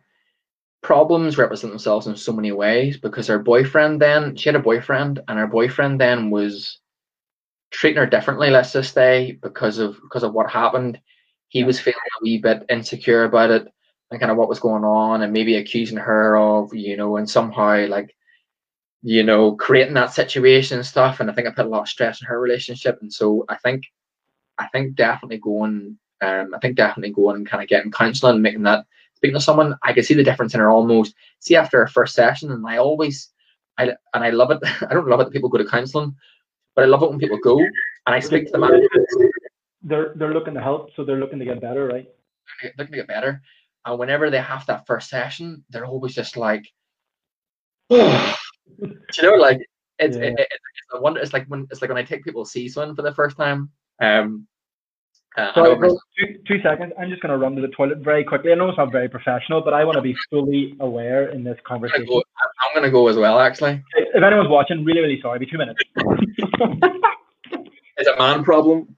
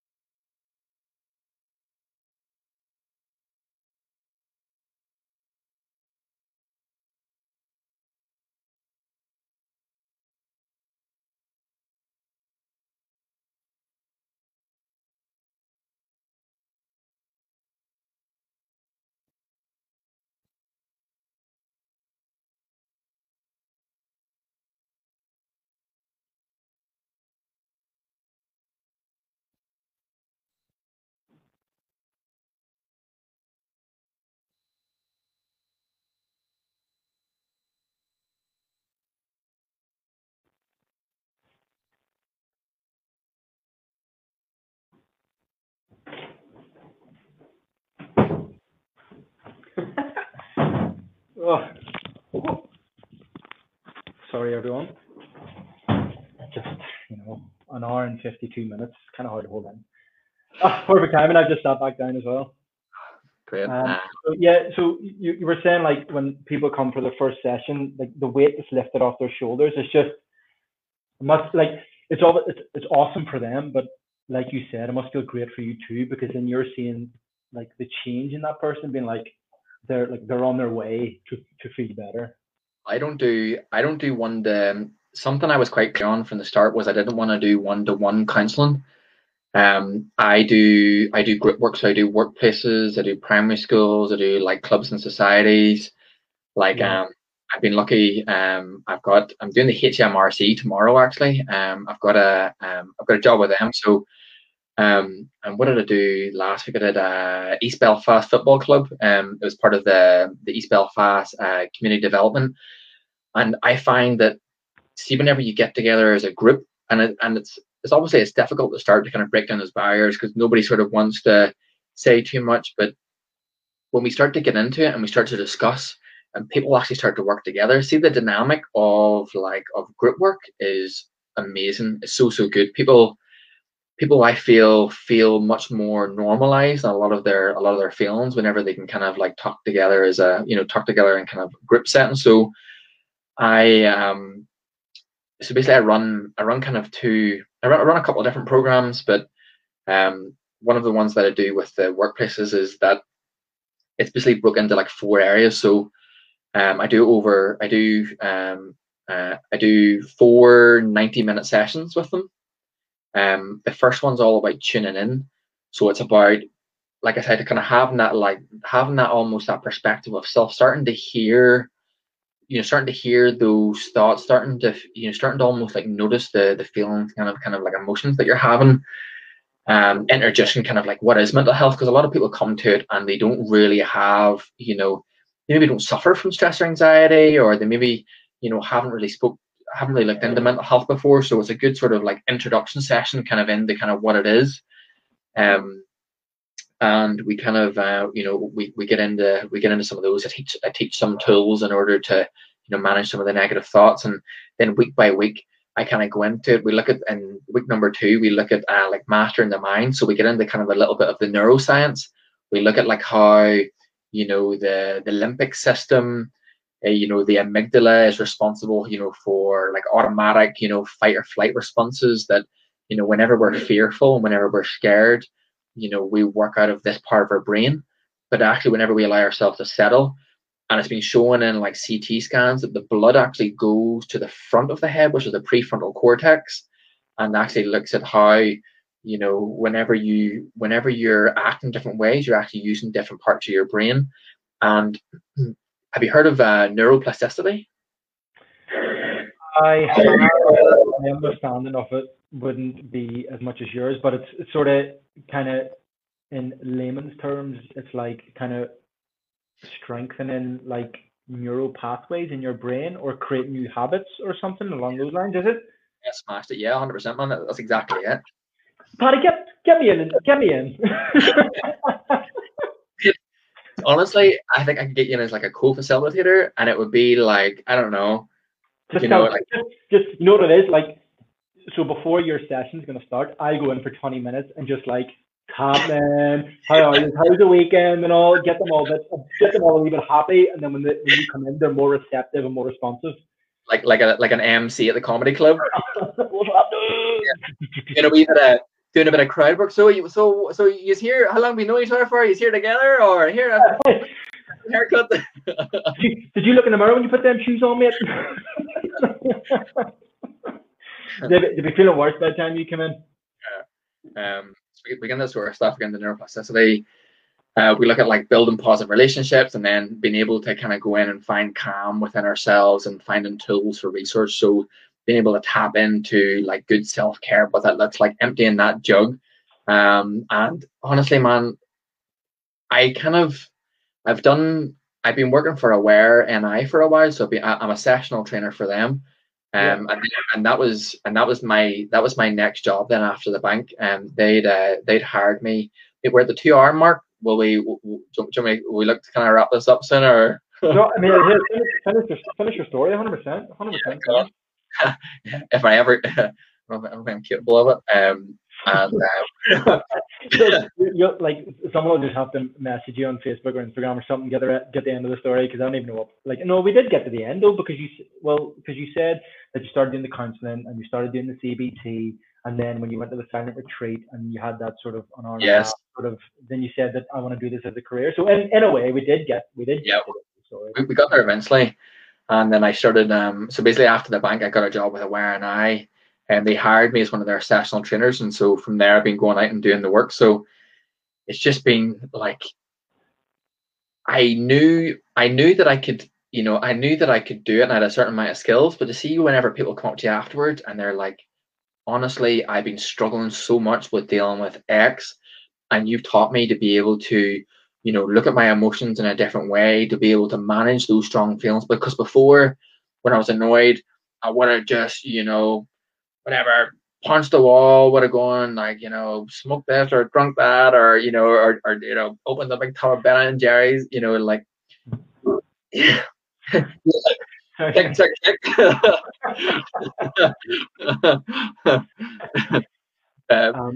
And being able to show someone, show knowing, and this is what I've unwittingly brought myself full circle. This is what the business is, and this is why I've called it New Ways, because it's new ways of thinking. it's new ways of feeling, it's new ways of behaving, that you don't have to go down those same paths that you've gone down before. There's ways that you can feel happier.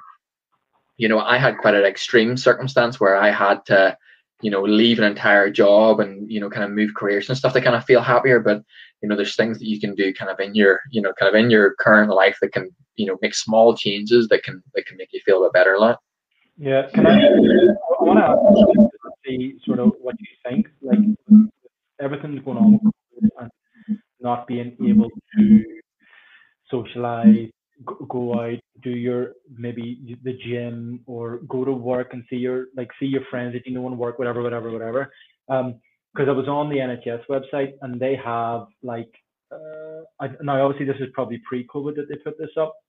They said that the 5 ways to look after your mental health or to like to your mental well-being is like connect with other people, give to others, take notice, be physically active, learn a new skill, and what was the other one? take notice. Be present. Yeah, exactly. Yeah, they call it. So like what I was gonna say was like with everything that's going on, a lot of those opportunities they can't be done. So we've heard all these reports and comments about people's mental well-being deteriorating because of the situation we're in. And I know obviously no one knows what everyone's a flipping armchair quarterback saying we should do this, and that. None of us are doctors. The doctors are the doctors, right? So yes, I'd love the gyms to be open. Yes, most likely everyone under the age of 50 to 60 is going to survive, but we're not in charge, so I can't open the gyms. But like what I was going to say was, from like everything that's going on, do you maybe see mental well-being being even more important towards the end of this year, towards summer? And a second part of that being, is there anything that you could recommend to anyone that's listening or watching? Is there something you can do daily, weekly, takes 5-10 minutes? Is there anything that you can identify to be like, right, I'm going to do like, so like for example, meditation, whatever it is. Is there anything you can recommend to people to do? Yeah, for sure, man. And just to kind of just answer your question, I think that people's mental health is definitely gonna exacerbate with what's going on. You know, they can't see their loved ones. They're maybe fearful. You know, they become very aware of death.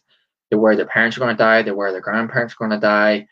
You know, the things that maybe made them laugh, going for a pint with your mates, going to a comedy club, going out for a dinner, going to the gym, you know, playing a game of five-a-side, kickabout, you know, all these sort of things that we were doing before have all shut down. But there's pros and there's cons to it, because one thing that I've noticed is people are definitely more under pressure. People are struggling in a lot of degrees. But what I've actually noticed is that people are starting to realize actually how fast-paced and how manic our life was. People were traveling 2 hours a day, an hour a day to get to a job. They were going and doing all these things, and now all of a sudden they're being almost like, well, you know, actually appreciating the house. People are now starting to decorate their houses more than they've ever done. People are starting to walk and be out in nature. Mate, have you seen how popular the forests are these days? Every time I've been out for a hike or been to Helen's Bay, it's been a cattle market. Like it's been happening. And I'm so buzzing for people doing it because it's a natural high. But when I go to Helen's Bay, I don't want anyone else to be there because I'm struggling with cold water, like struggling. But yeah, like it's like even like when you say pros and cons, you obviously whatever way your year went last year, you've come into 2021 starting a new business. You know, would you have been in the position you're in now if COVID never started? I wouldn't have started this podcast if COVID never happened. I'd have been like just fully into the suits, like nah, blah blah blah blah blah, whatever. So I started the podcast. I started learning Spanish. Got out hiking. Got out sea swimming. So I just I think.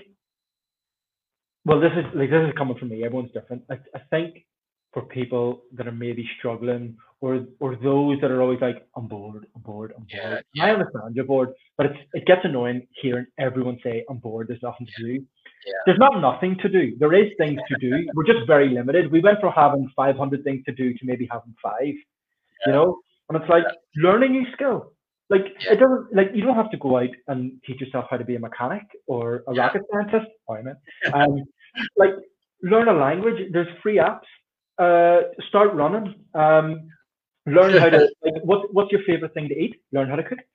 Yeah. You know what I mean? Like I think like the energy that's used on social media in a negative way could be put into a much more positive direction.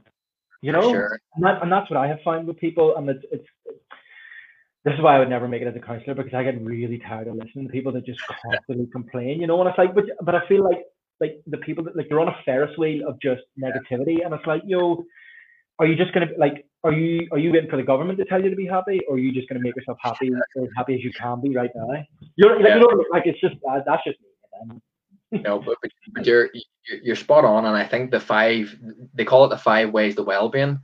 And your question is, well, how do we do those 5 ways? Well, connect. I've got a wee elderly friend called Edna. Shout out to Edna, 93 years old, lives in Randallstown.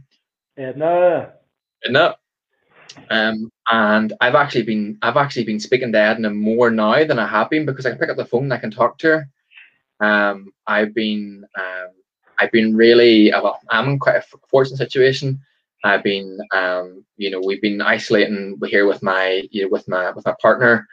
We've been seeing each other, we've seen each other for a year, and we're in a really lovely point in our relationship. And so for me, it's been a blessing that we've been able to actually spend time together, work on things, help each other with our businesses.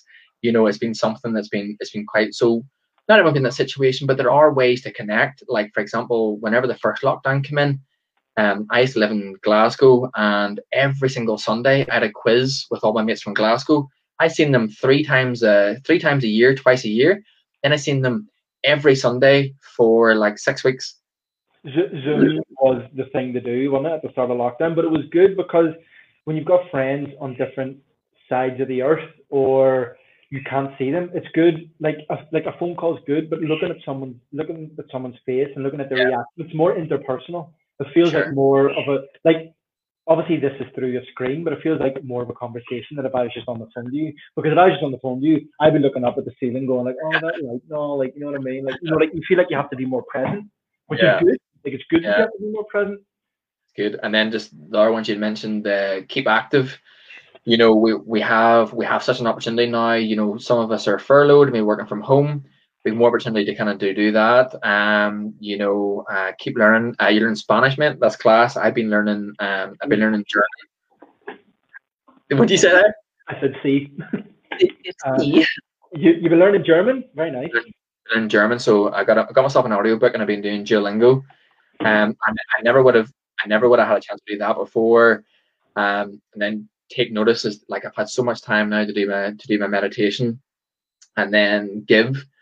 I think I've been given through my new ways, things like that, through my time. But like I think there's always ways that you can do these things. I think that I heard there's a really good quote. There's a guy called John Wooden, and he used to be one of these UCLA basketball coaches. Yeah. He's got amazing quotes. His name's John Wooden, and he says that things turn out best for people who make the best of how things turn out. Things turn out best for people who make the best of how things turn out. Yeah. Yeah. See, that's a great quote. That quote kind of just reminds me of Bruce Lee and water again. It's like adapt to your situation, be flexible to what's going on, and like I feel just as sick as anyone else, but it's not going to get me anywhere. So like you have to then make an effort to think positively and be like, well, what am I going to do? It's like when I was on the first episode of the podcast, do you know like what was going on in my head? I was like, what am I doing? Like, why? I was like, who's going to listen to me? Like, no one wants to listen to me. Like, who cares? But then I was like, just do it. Like, why not? Like, fuck it. Yeah. And like I'm only on episode 7 now, but like I've had great conversations with people, like, and everyone that I've had on, I know. So it's like in a way, it's kind of been like a catch up too. It's kind of like I'm forcing other people to listen to me catch up with mates.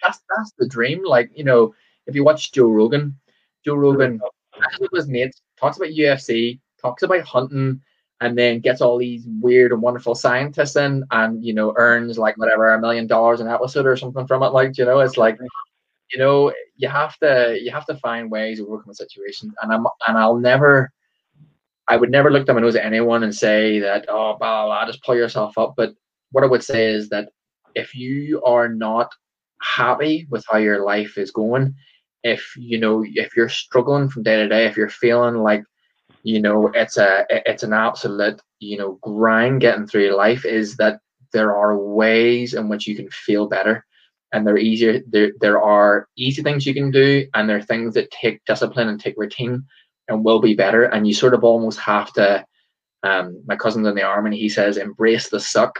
Sometimes you sort of have to embrace the suck. And I love do you know Jocko Willink? Yeah. Jocko Willing's like, he's a bit extreme, and I think it's unrelatable for a lot of people, but he sort of almost like, he talks about this principle of putting yourself through voluntary suffering, so that whenever you have involuntary suffering, you'll be able to sort of almost to kind of to bear these these pains a little bit more. And it's like you've been there before, almost, right? For sure. And we've mentioned the C-SWIM a couple of times. Like for me, it's like when you start off your day with some exercise, a 20-minute meditation, and a 10-minute swimming, in the Irish Sea. It's like when someone like pulls in front of you and gives you the finger, you're kind of like, you're like, yes, no, peace be with you, brother. Yeah. Nothing but love, brother. It's like. When did you start the sea swimming? So it was my partner who got me into it. She lives up here in Hollywood. Yeah. Not Hollywood, America. Hollywood, Northern Ireland, for those.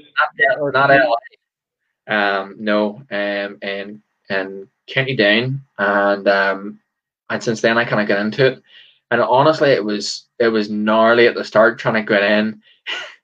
It's that moment. I don't want to go into too much detail, but it's whenever the water reaches a certain level as you're walking in, and you're just like, you're questioning your life choices. You're like, what brought me to this moment? There's bound to be easier ways. Yeah. To get, like, I honestly love it now, and I feel so badass whenever I get out. Do you know what I love? My favorite thing is when someone's walking their dog, they're wearing a North Face jacket, a scarf, a hat, gloves, and I'm strutting down wearing my wee red, Baywatch swimming trunks.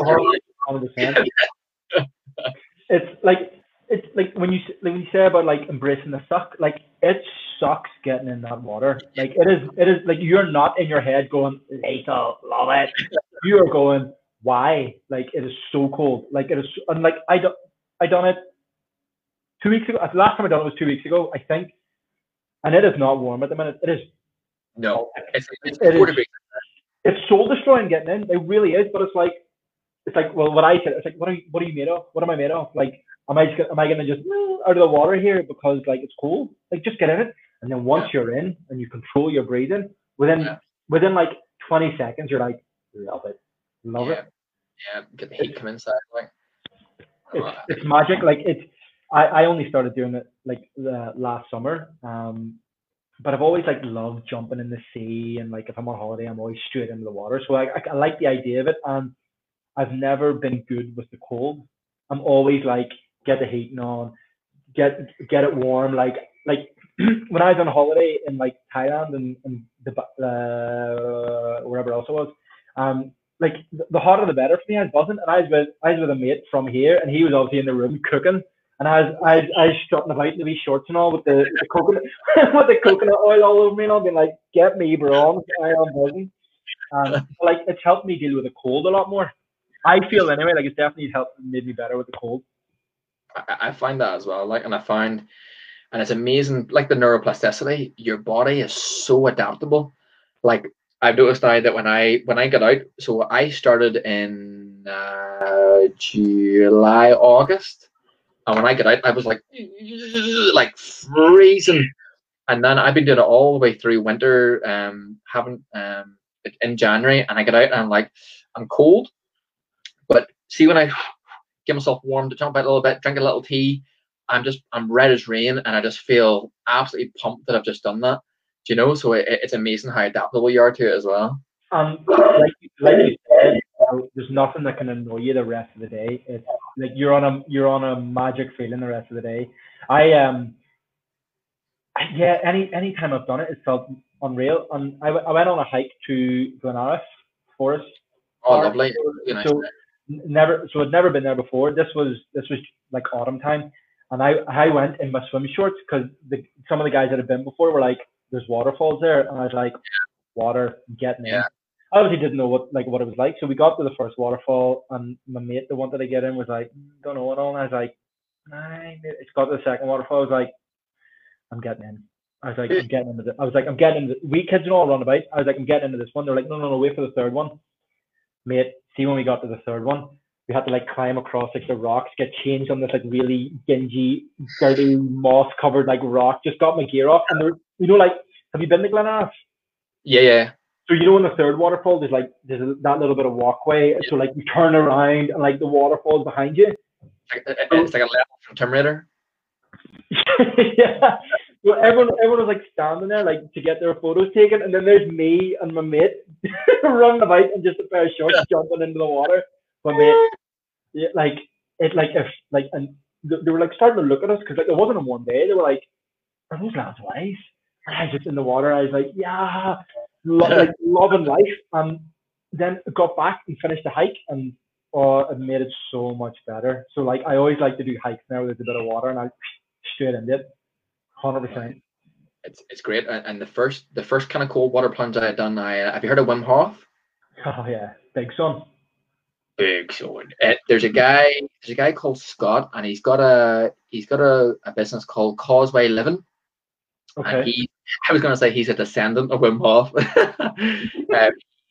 He's one of he's trained with Wim Hof at the Wim Hof Academy. And he's got a centre now, so he does all like cold water swimming up at the north coast of Ireland, and he has and he does these like Wim Hof workshops. And so I went and did all this mad sort of like belly breathing and stuff like that, and then went to the Mourns and got in some of the plunge pools there at the bottom of the Mourns, and it was like unreal. And you see people like walking by, just being like you say, like, are these boys wise in the head? It's a feeling like no other. And like if anyone's listening and watching and going, nah, I could never do it. Start with cold showers. Have your warm shower, feel lethal, switch it to cold, or else vice versa. Just do it for 30 seconds. Like when I showered there before we started this, I had my shower and then switch it to cold and just let it run over you for like 30 seconds to a minute. It just pumps you up. You're like, whoop, ready to go, buzzing. I find the mental clarity. I keep talking about that baseline. I just find it kind of gets you that baseline nicely. Do you want me to do? So we'll wrap up the conversation, and now you want to explain what you're gonna do, just in case I pass out and people go, "Oh, it's all right. You only done this, Jim." Start snotting from your mind. Yeah, man. I'm gonna get inside you. Look inside my eyes. Look inside my eyes. You're under. I always wonder how those. I always wonder if those things are real or not. You know, those kind of party hypnotists. I always wonder. Have you been hypnotized before? No, maybe I'm still under hypnosis and I don't know. Oh, that's deep. So what I'm going to do is I'm going to talk through some of the different techniques that you can use for meditation. So I'll start off with for me personally or anyone. Well, I'll do it kind of for you, but it's kind of for anyone. And what I'll do is I'll guide through and I'll talk about. I'll tell you what you need to focus on, what you need to do, and then I'll sort of mention kind of what that practice is called. But what I would say is that when I'm going through it and I'm talking, try not to sort of think too much about, oh, I must remember this to do X, Y, and Z. You could always come back to it, or you could drop me a message or something, and I can always run through it with you again. So the first thing I think is important about meditation, the thing that throws most people off is always your posture. So it's the position in which you sit in. Now, I've been doing it I've been meditating for some time now. I've been doing it for a wee while, so I feel more comfortable. I feel comfortable in a sit-up position, but like on the floor. But what I would say is do not start with that. How I learned, and for the first kind of like year or so of doing the meditation, it was always on a chair. So I would say meditate sitting on a chair, or sitting on your sofa, or sitting on the side of your bed. I would say to anyone, do not start meditation from sitting. Probably lying down on your bed or lying on the floor is probably good as well. Just maybe you might find that you might drift off or fall asleep, or you might find you're a bit cold lying on the floor. So maybe have a wee blanket or something to kind of put over you is kind of a good kind of consideration for it. So your sitting position. So how I sit is, you want to imagine, so if your back's against the chair, you want to bring your back away from the chair so that you're sitting in a nice sort of like 90, you're sitting kind of a nice 90 degree, sort of your back's in a nice straight sort of position. And imagine your spine like a stack of pound coins. You want to imagine that your spine, your vertebrae is all nice and straight. You have your feet just your feet kind of just pressed on the ground. Doesn't matter if you're wearing socks or barefoot or in shoes, but I would probably say, just to kind of get the most out of it, if you're wearing like shoes or something, like, to probably just take them off so that you're in your bare feet or your socks, because that connection with the ground is something that we're going to use in the meditation. So it's good to sort of have like that. It's good to kind of have that anchor point.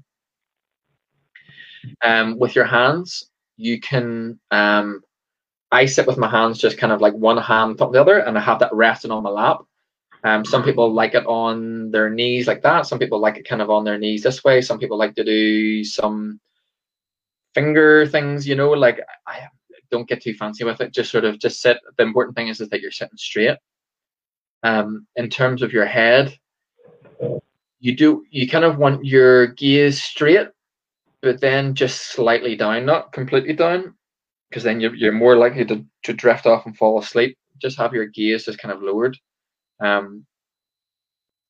would start off by having your gaze and your stare low, and if you feel comfortable, then just kind of going in and closing the eyes. I keep mine closed pretty much kind of the whole way through when I'm doing the meditation, because I find it allows me just to kind of let go of my environment, my external, and just kind of come into myself a little bit. And then the first thing that I would start off by doing is just taking 3 nice big deep breaths in through the nose and then out through the mouth. And then after those, just going into just gentle nose breathing. What I would say is that you've been breathing all day, so don't feel like you need to start to change the breath. So just starting now, just 3 big deep breaths. So breathing in through the nose.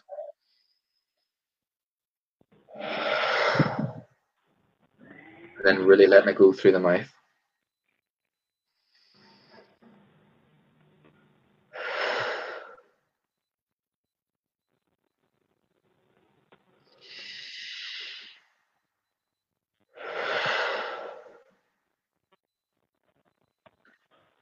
So just allowing yourself just to rest now, and your breathing just to come back to normal. And as I say, you don't want to change your breath in any way. You've been breathing all day and you know how to breathe. Just allow yourself to get into the gentle rhythm of your breath. And just as you sit here, just have a sense that you're letting whatever needs to relax, just relax and to settle. So starting with the top of the head, this is called a body scan. Imagine that a laser or your attention is moving down through your body. So starting at the top of your head, as you go down, just feeling your forehead and your eyebrows soften. Feeling your cheeks and your jaw. Just release any tension and just to go heavy and loose. Moving down to your shoulders. Any tension that you've been holding there, or any tightness in the muscles, just allowing that just to really let go and just to be heavy and to be loose. Moving down now the arms. Feeling your biceps and your forearms and your wrists and your hands, just to become really relaxed and really soft. And if they're resting on your lap, just allow your lap just to take the full weight of your hands. As you go down through your chest, just letting your chest and your heart and your stomach just to be soft. And just let whatever tension here just release and to let go.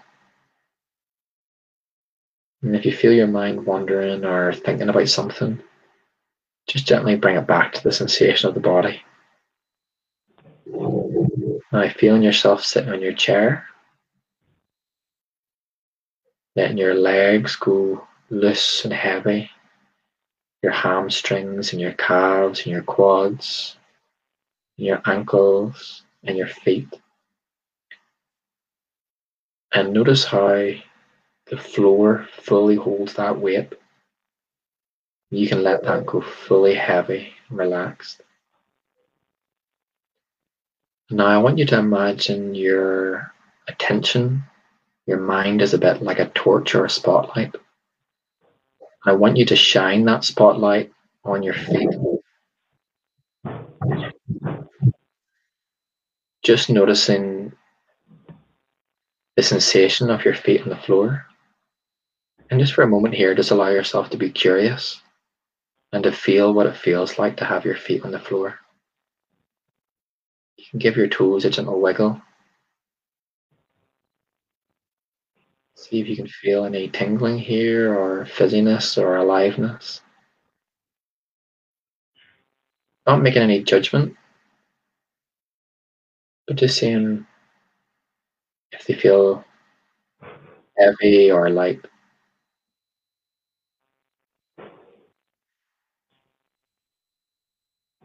And just allow your attention to stay down in the soles of the feet.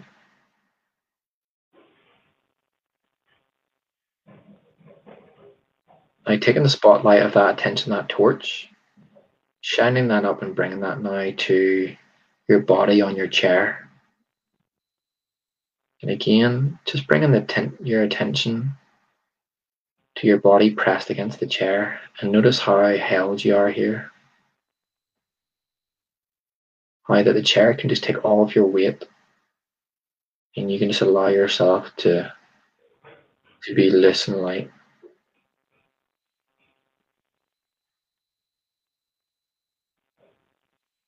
And now bringing that attention up to your chest, and not changing the breath in any way, but just noticing the movement and the flow of the breath. You can start to label this if you want, or you can begin to count the breaths. But just for a moment, just observe and notice the breath moving in and out of your body. As you breathe in, your stomach expands and fills full of air. As you breathe out, the air leaves your body. Now that you're here and that your body's completely relaxed and settled down, just take a second to visualize how your day's been, or something good that's maybe happened in the past couple of days or your week.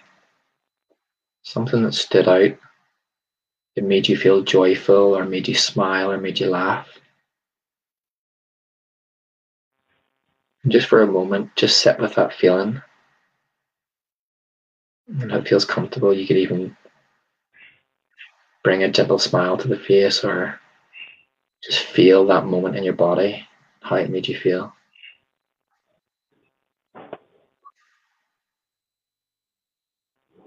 And whenever you feel ready, you can just begin to gently open your eyes and start to move the fingers and the feet, and just allow your awareness just to come into the room around you.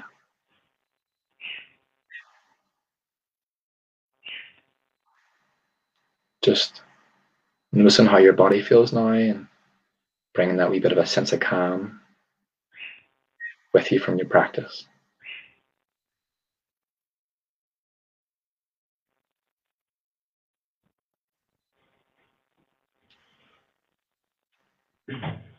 How was that? No, I loved it. It was good. Like it just it feels like kind of feels like something just lifts off you, right? And that's obviously a part of the reason people do it. Because I Mm, feel what I find I'm like so like chill, like my legs are kind of like half numb and all here, like I'm like I don't even want to speak. What I feel like it kind of like I'm almost like ready for bed. I'm so relaxed. yeah, So like I just like it's definitely something that I think I would benefit from doing a lot more because it just kind of it's kind of like the same feeling you get when you just sit on the beach and listen to the waves. totally. You just kind of just and I like the way you talk through it there because the way you were saying about concentrating on your body, it makes you concentrate on what you're doing as Yeah, opposed to letting your mind wander. So I think yeah. that's a very good like thing to do when you meditate. 100%. So what I did was there. So just the three breaths. So position, three deep breaths, telling yourself almost to let relax whatever needs to relax, and then I do a body scan. So to start from the head, you can do you can do however you want. Breathing in, I feel my forehead. Breathing out, I relax my forehead. You can do it all the way down, and then I did one called a FOF. So it's called feet on floor, bum on chair, and FOFBOC, FOFBOC. And and so that's just the process of just feel your feet on the floor, feel your body on the chair, and just visualize that and imagine that your attention is like a torch and just shine it right down at your feet and then move it up at your body. And then I'll end a wee visualization and a wee gratitude just at the end. And I find that I like to sit with that sometimes, especially if you're feeling Yeah. I don't know if that's a good thing or a bad thing. It must just mean I'm just super chilled. I'm just good. I it's love it. it's it's great. It's good to do before bed. I do it in the morning, and what I do sometimes is I do like breathing. So I'll do like so I'll do like 20 long breaths, 20 medium breaths, and like maybe 40 rapid breaths. And I find it kind of it's meditation, but it also kind of like wakes me up inside a wee bit as well. But it's quite good. But yeah, man, I'm glad you enjoyed it. And I loved it, uh, bro. if anyone if anyone is if anyone's still listening at this point, uh, Yeah, if anyone enjoyed what Paddy had to say, which I very much did, mate. I know you were saying you were nervous and all, but like, how do you feel? Like, do you feel buzzing? Like, mate, that's two and a so half hours. Like, really enjoyed it. it's easy once you get started, isn't it? Like Yeah, anything, it's easy once you get started. really Yeah, if enjoyed anyone enjoyed what he said, New Ways NI, you'll be seeing a lot of it very soon. Find him on Facebook, Instagram, Patrick McIlwee, I'm sure. Get in touch it. with him, even if there's anyone struggling, you just want some tips, whatever. Like, get in touch with the big man. I'm sure he'd be kind enough to give you some advice for a cost. Yeah, um, but direct you yeah, to mate, loved it. Honestly, loved it. And we're gonna organise a swim together anyway. So I'll be 100%. seeing you. I'll be seeing you real soon. Yeah, really Probably would like doing another 2.5 hour conversation just off camera. Talk about please. other talk about all the things we wanted to talk about. Uh, no, mate. Anything that you'd like to say before we wrap this up? No, just thank you so much. Thanks for having me on. I really, whenever we talked about it, and I approached you and I said, like, mate, I'd love to come on and talk about the new ways. Like when you actually said yes, it was so validating for me. So I'm really grateful that you had me on and that you thought I wouldn't just embarrass myself. So that gave me faith in myself. If anyone's interested in getting new ways into their workplace, I'm doing a wee promotion at the moment. So I've got a wee £50 Amazon gift voucher up for grabs. So if you get me in and get me delivering a session in your work, I'll be delighted to kind of have that through as a wee introducer for you. And I'm sure that your business would be glad of having some support. If you need any promotional stuff or a wee leaflet or a flyer or something to show your boss to convince them if they're not maybe on board with mental health, they should be. If they're not, give me a shout and I'll give you something. And just for you, see, man, just keep doing this here. This is class. Like, thank you. Having just people coming on talking about this sort of stuff, and you know, talking about. And I've listened. I'm nearly through all your episodes, and the stuff that you're chatting about is so worthwhile. Please get Jamesy on. Please get Butterfield. I think that'd be like a 24-hour episode, because I wouldn't even speak. I would just sit here and be like, I'd love to get him on. He'd be unreal. I appreciate it so much, man. Thanks so much for having on, and thanks so much for having the balls and the courage to set this up. Anyone, like I've told recently, I've said, "You're on a podcast," and they're like, "Whose podcast?" And I'm like, "My mate Seb from Antrim." They're like, "What? That's lethal!" Like, honestly, all the respect in the world for you for doing this, because thank you so much. I just wouldn't have the guts to do it. Like, so I've got so much admiration for you, man. So yeah, really appreciate it. Love it, bro. Thank you. Like, I'm not anyone special. I just thought maybe I could do it, so I'm doing it and see what happens, you know. And I've got people like you and all the other guests that are willing to come on. You know, that's half of it, is having people that are willing to come on, because listening to just me talk to myself, don't think it would last too long. It would last too long. But yeah, mate, thank you so much for coming on and sharing your insights about all that stuff, because that stuff, like you said, it's really important. It is really, really important, and not just because of what's going on right now. It's always been important. It's just we're now more aware that it's how important it is. Because if you don't got it going on up here, it ain't going on anywhere else. Like, that's the truth. That's the truth. You know, like that's just what it is. But I feel like super like fidgety, because I want to go to bed now after that meditation. You know, like I feel like I'm forcing myself to stay awake. Right, everyone check him out. New Ways NI, Patrick McIlwee. Find him, book him, give him words of encouragement. And then in terms of the podcast, watch it on Facebook, watch it on YouTube, search A Wee Laugh Podcast for Sequels Are. It's on Spotify, it's on Google, not on Apple yet, but it will be. And thanks for the support. Love yous. And peace out to you. And let me just say, take it easy and enjoy this year. You know. Chat to you soon, man.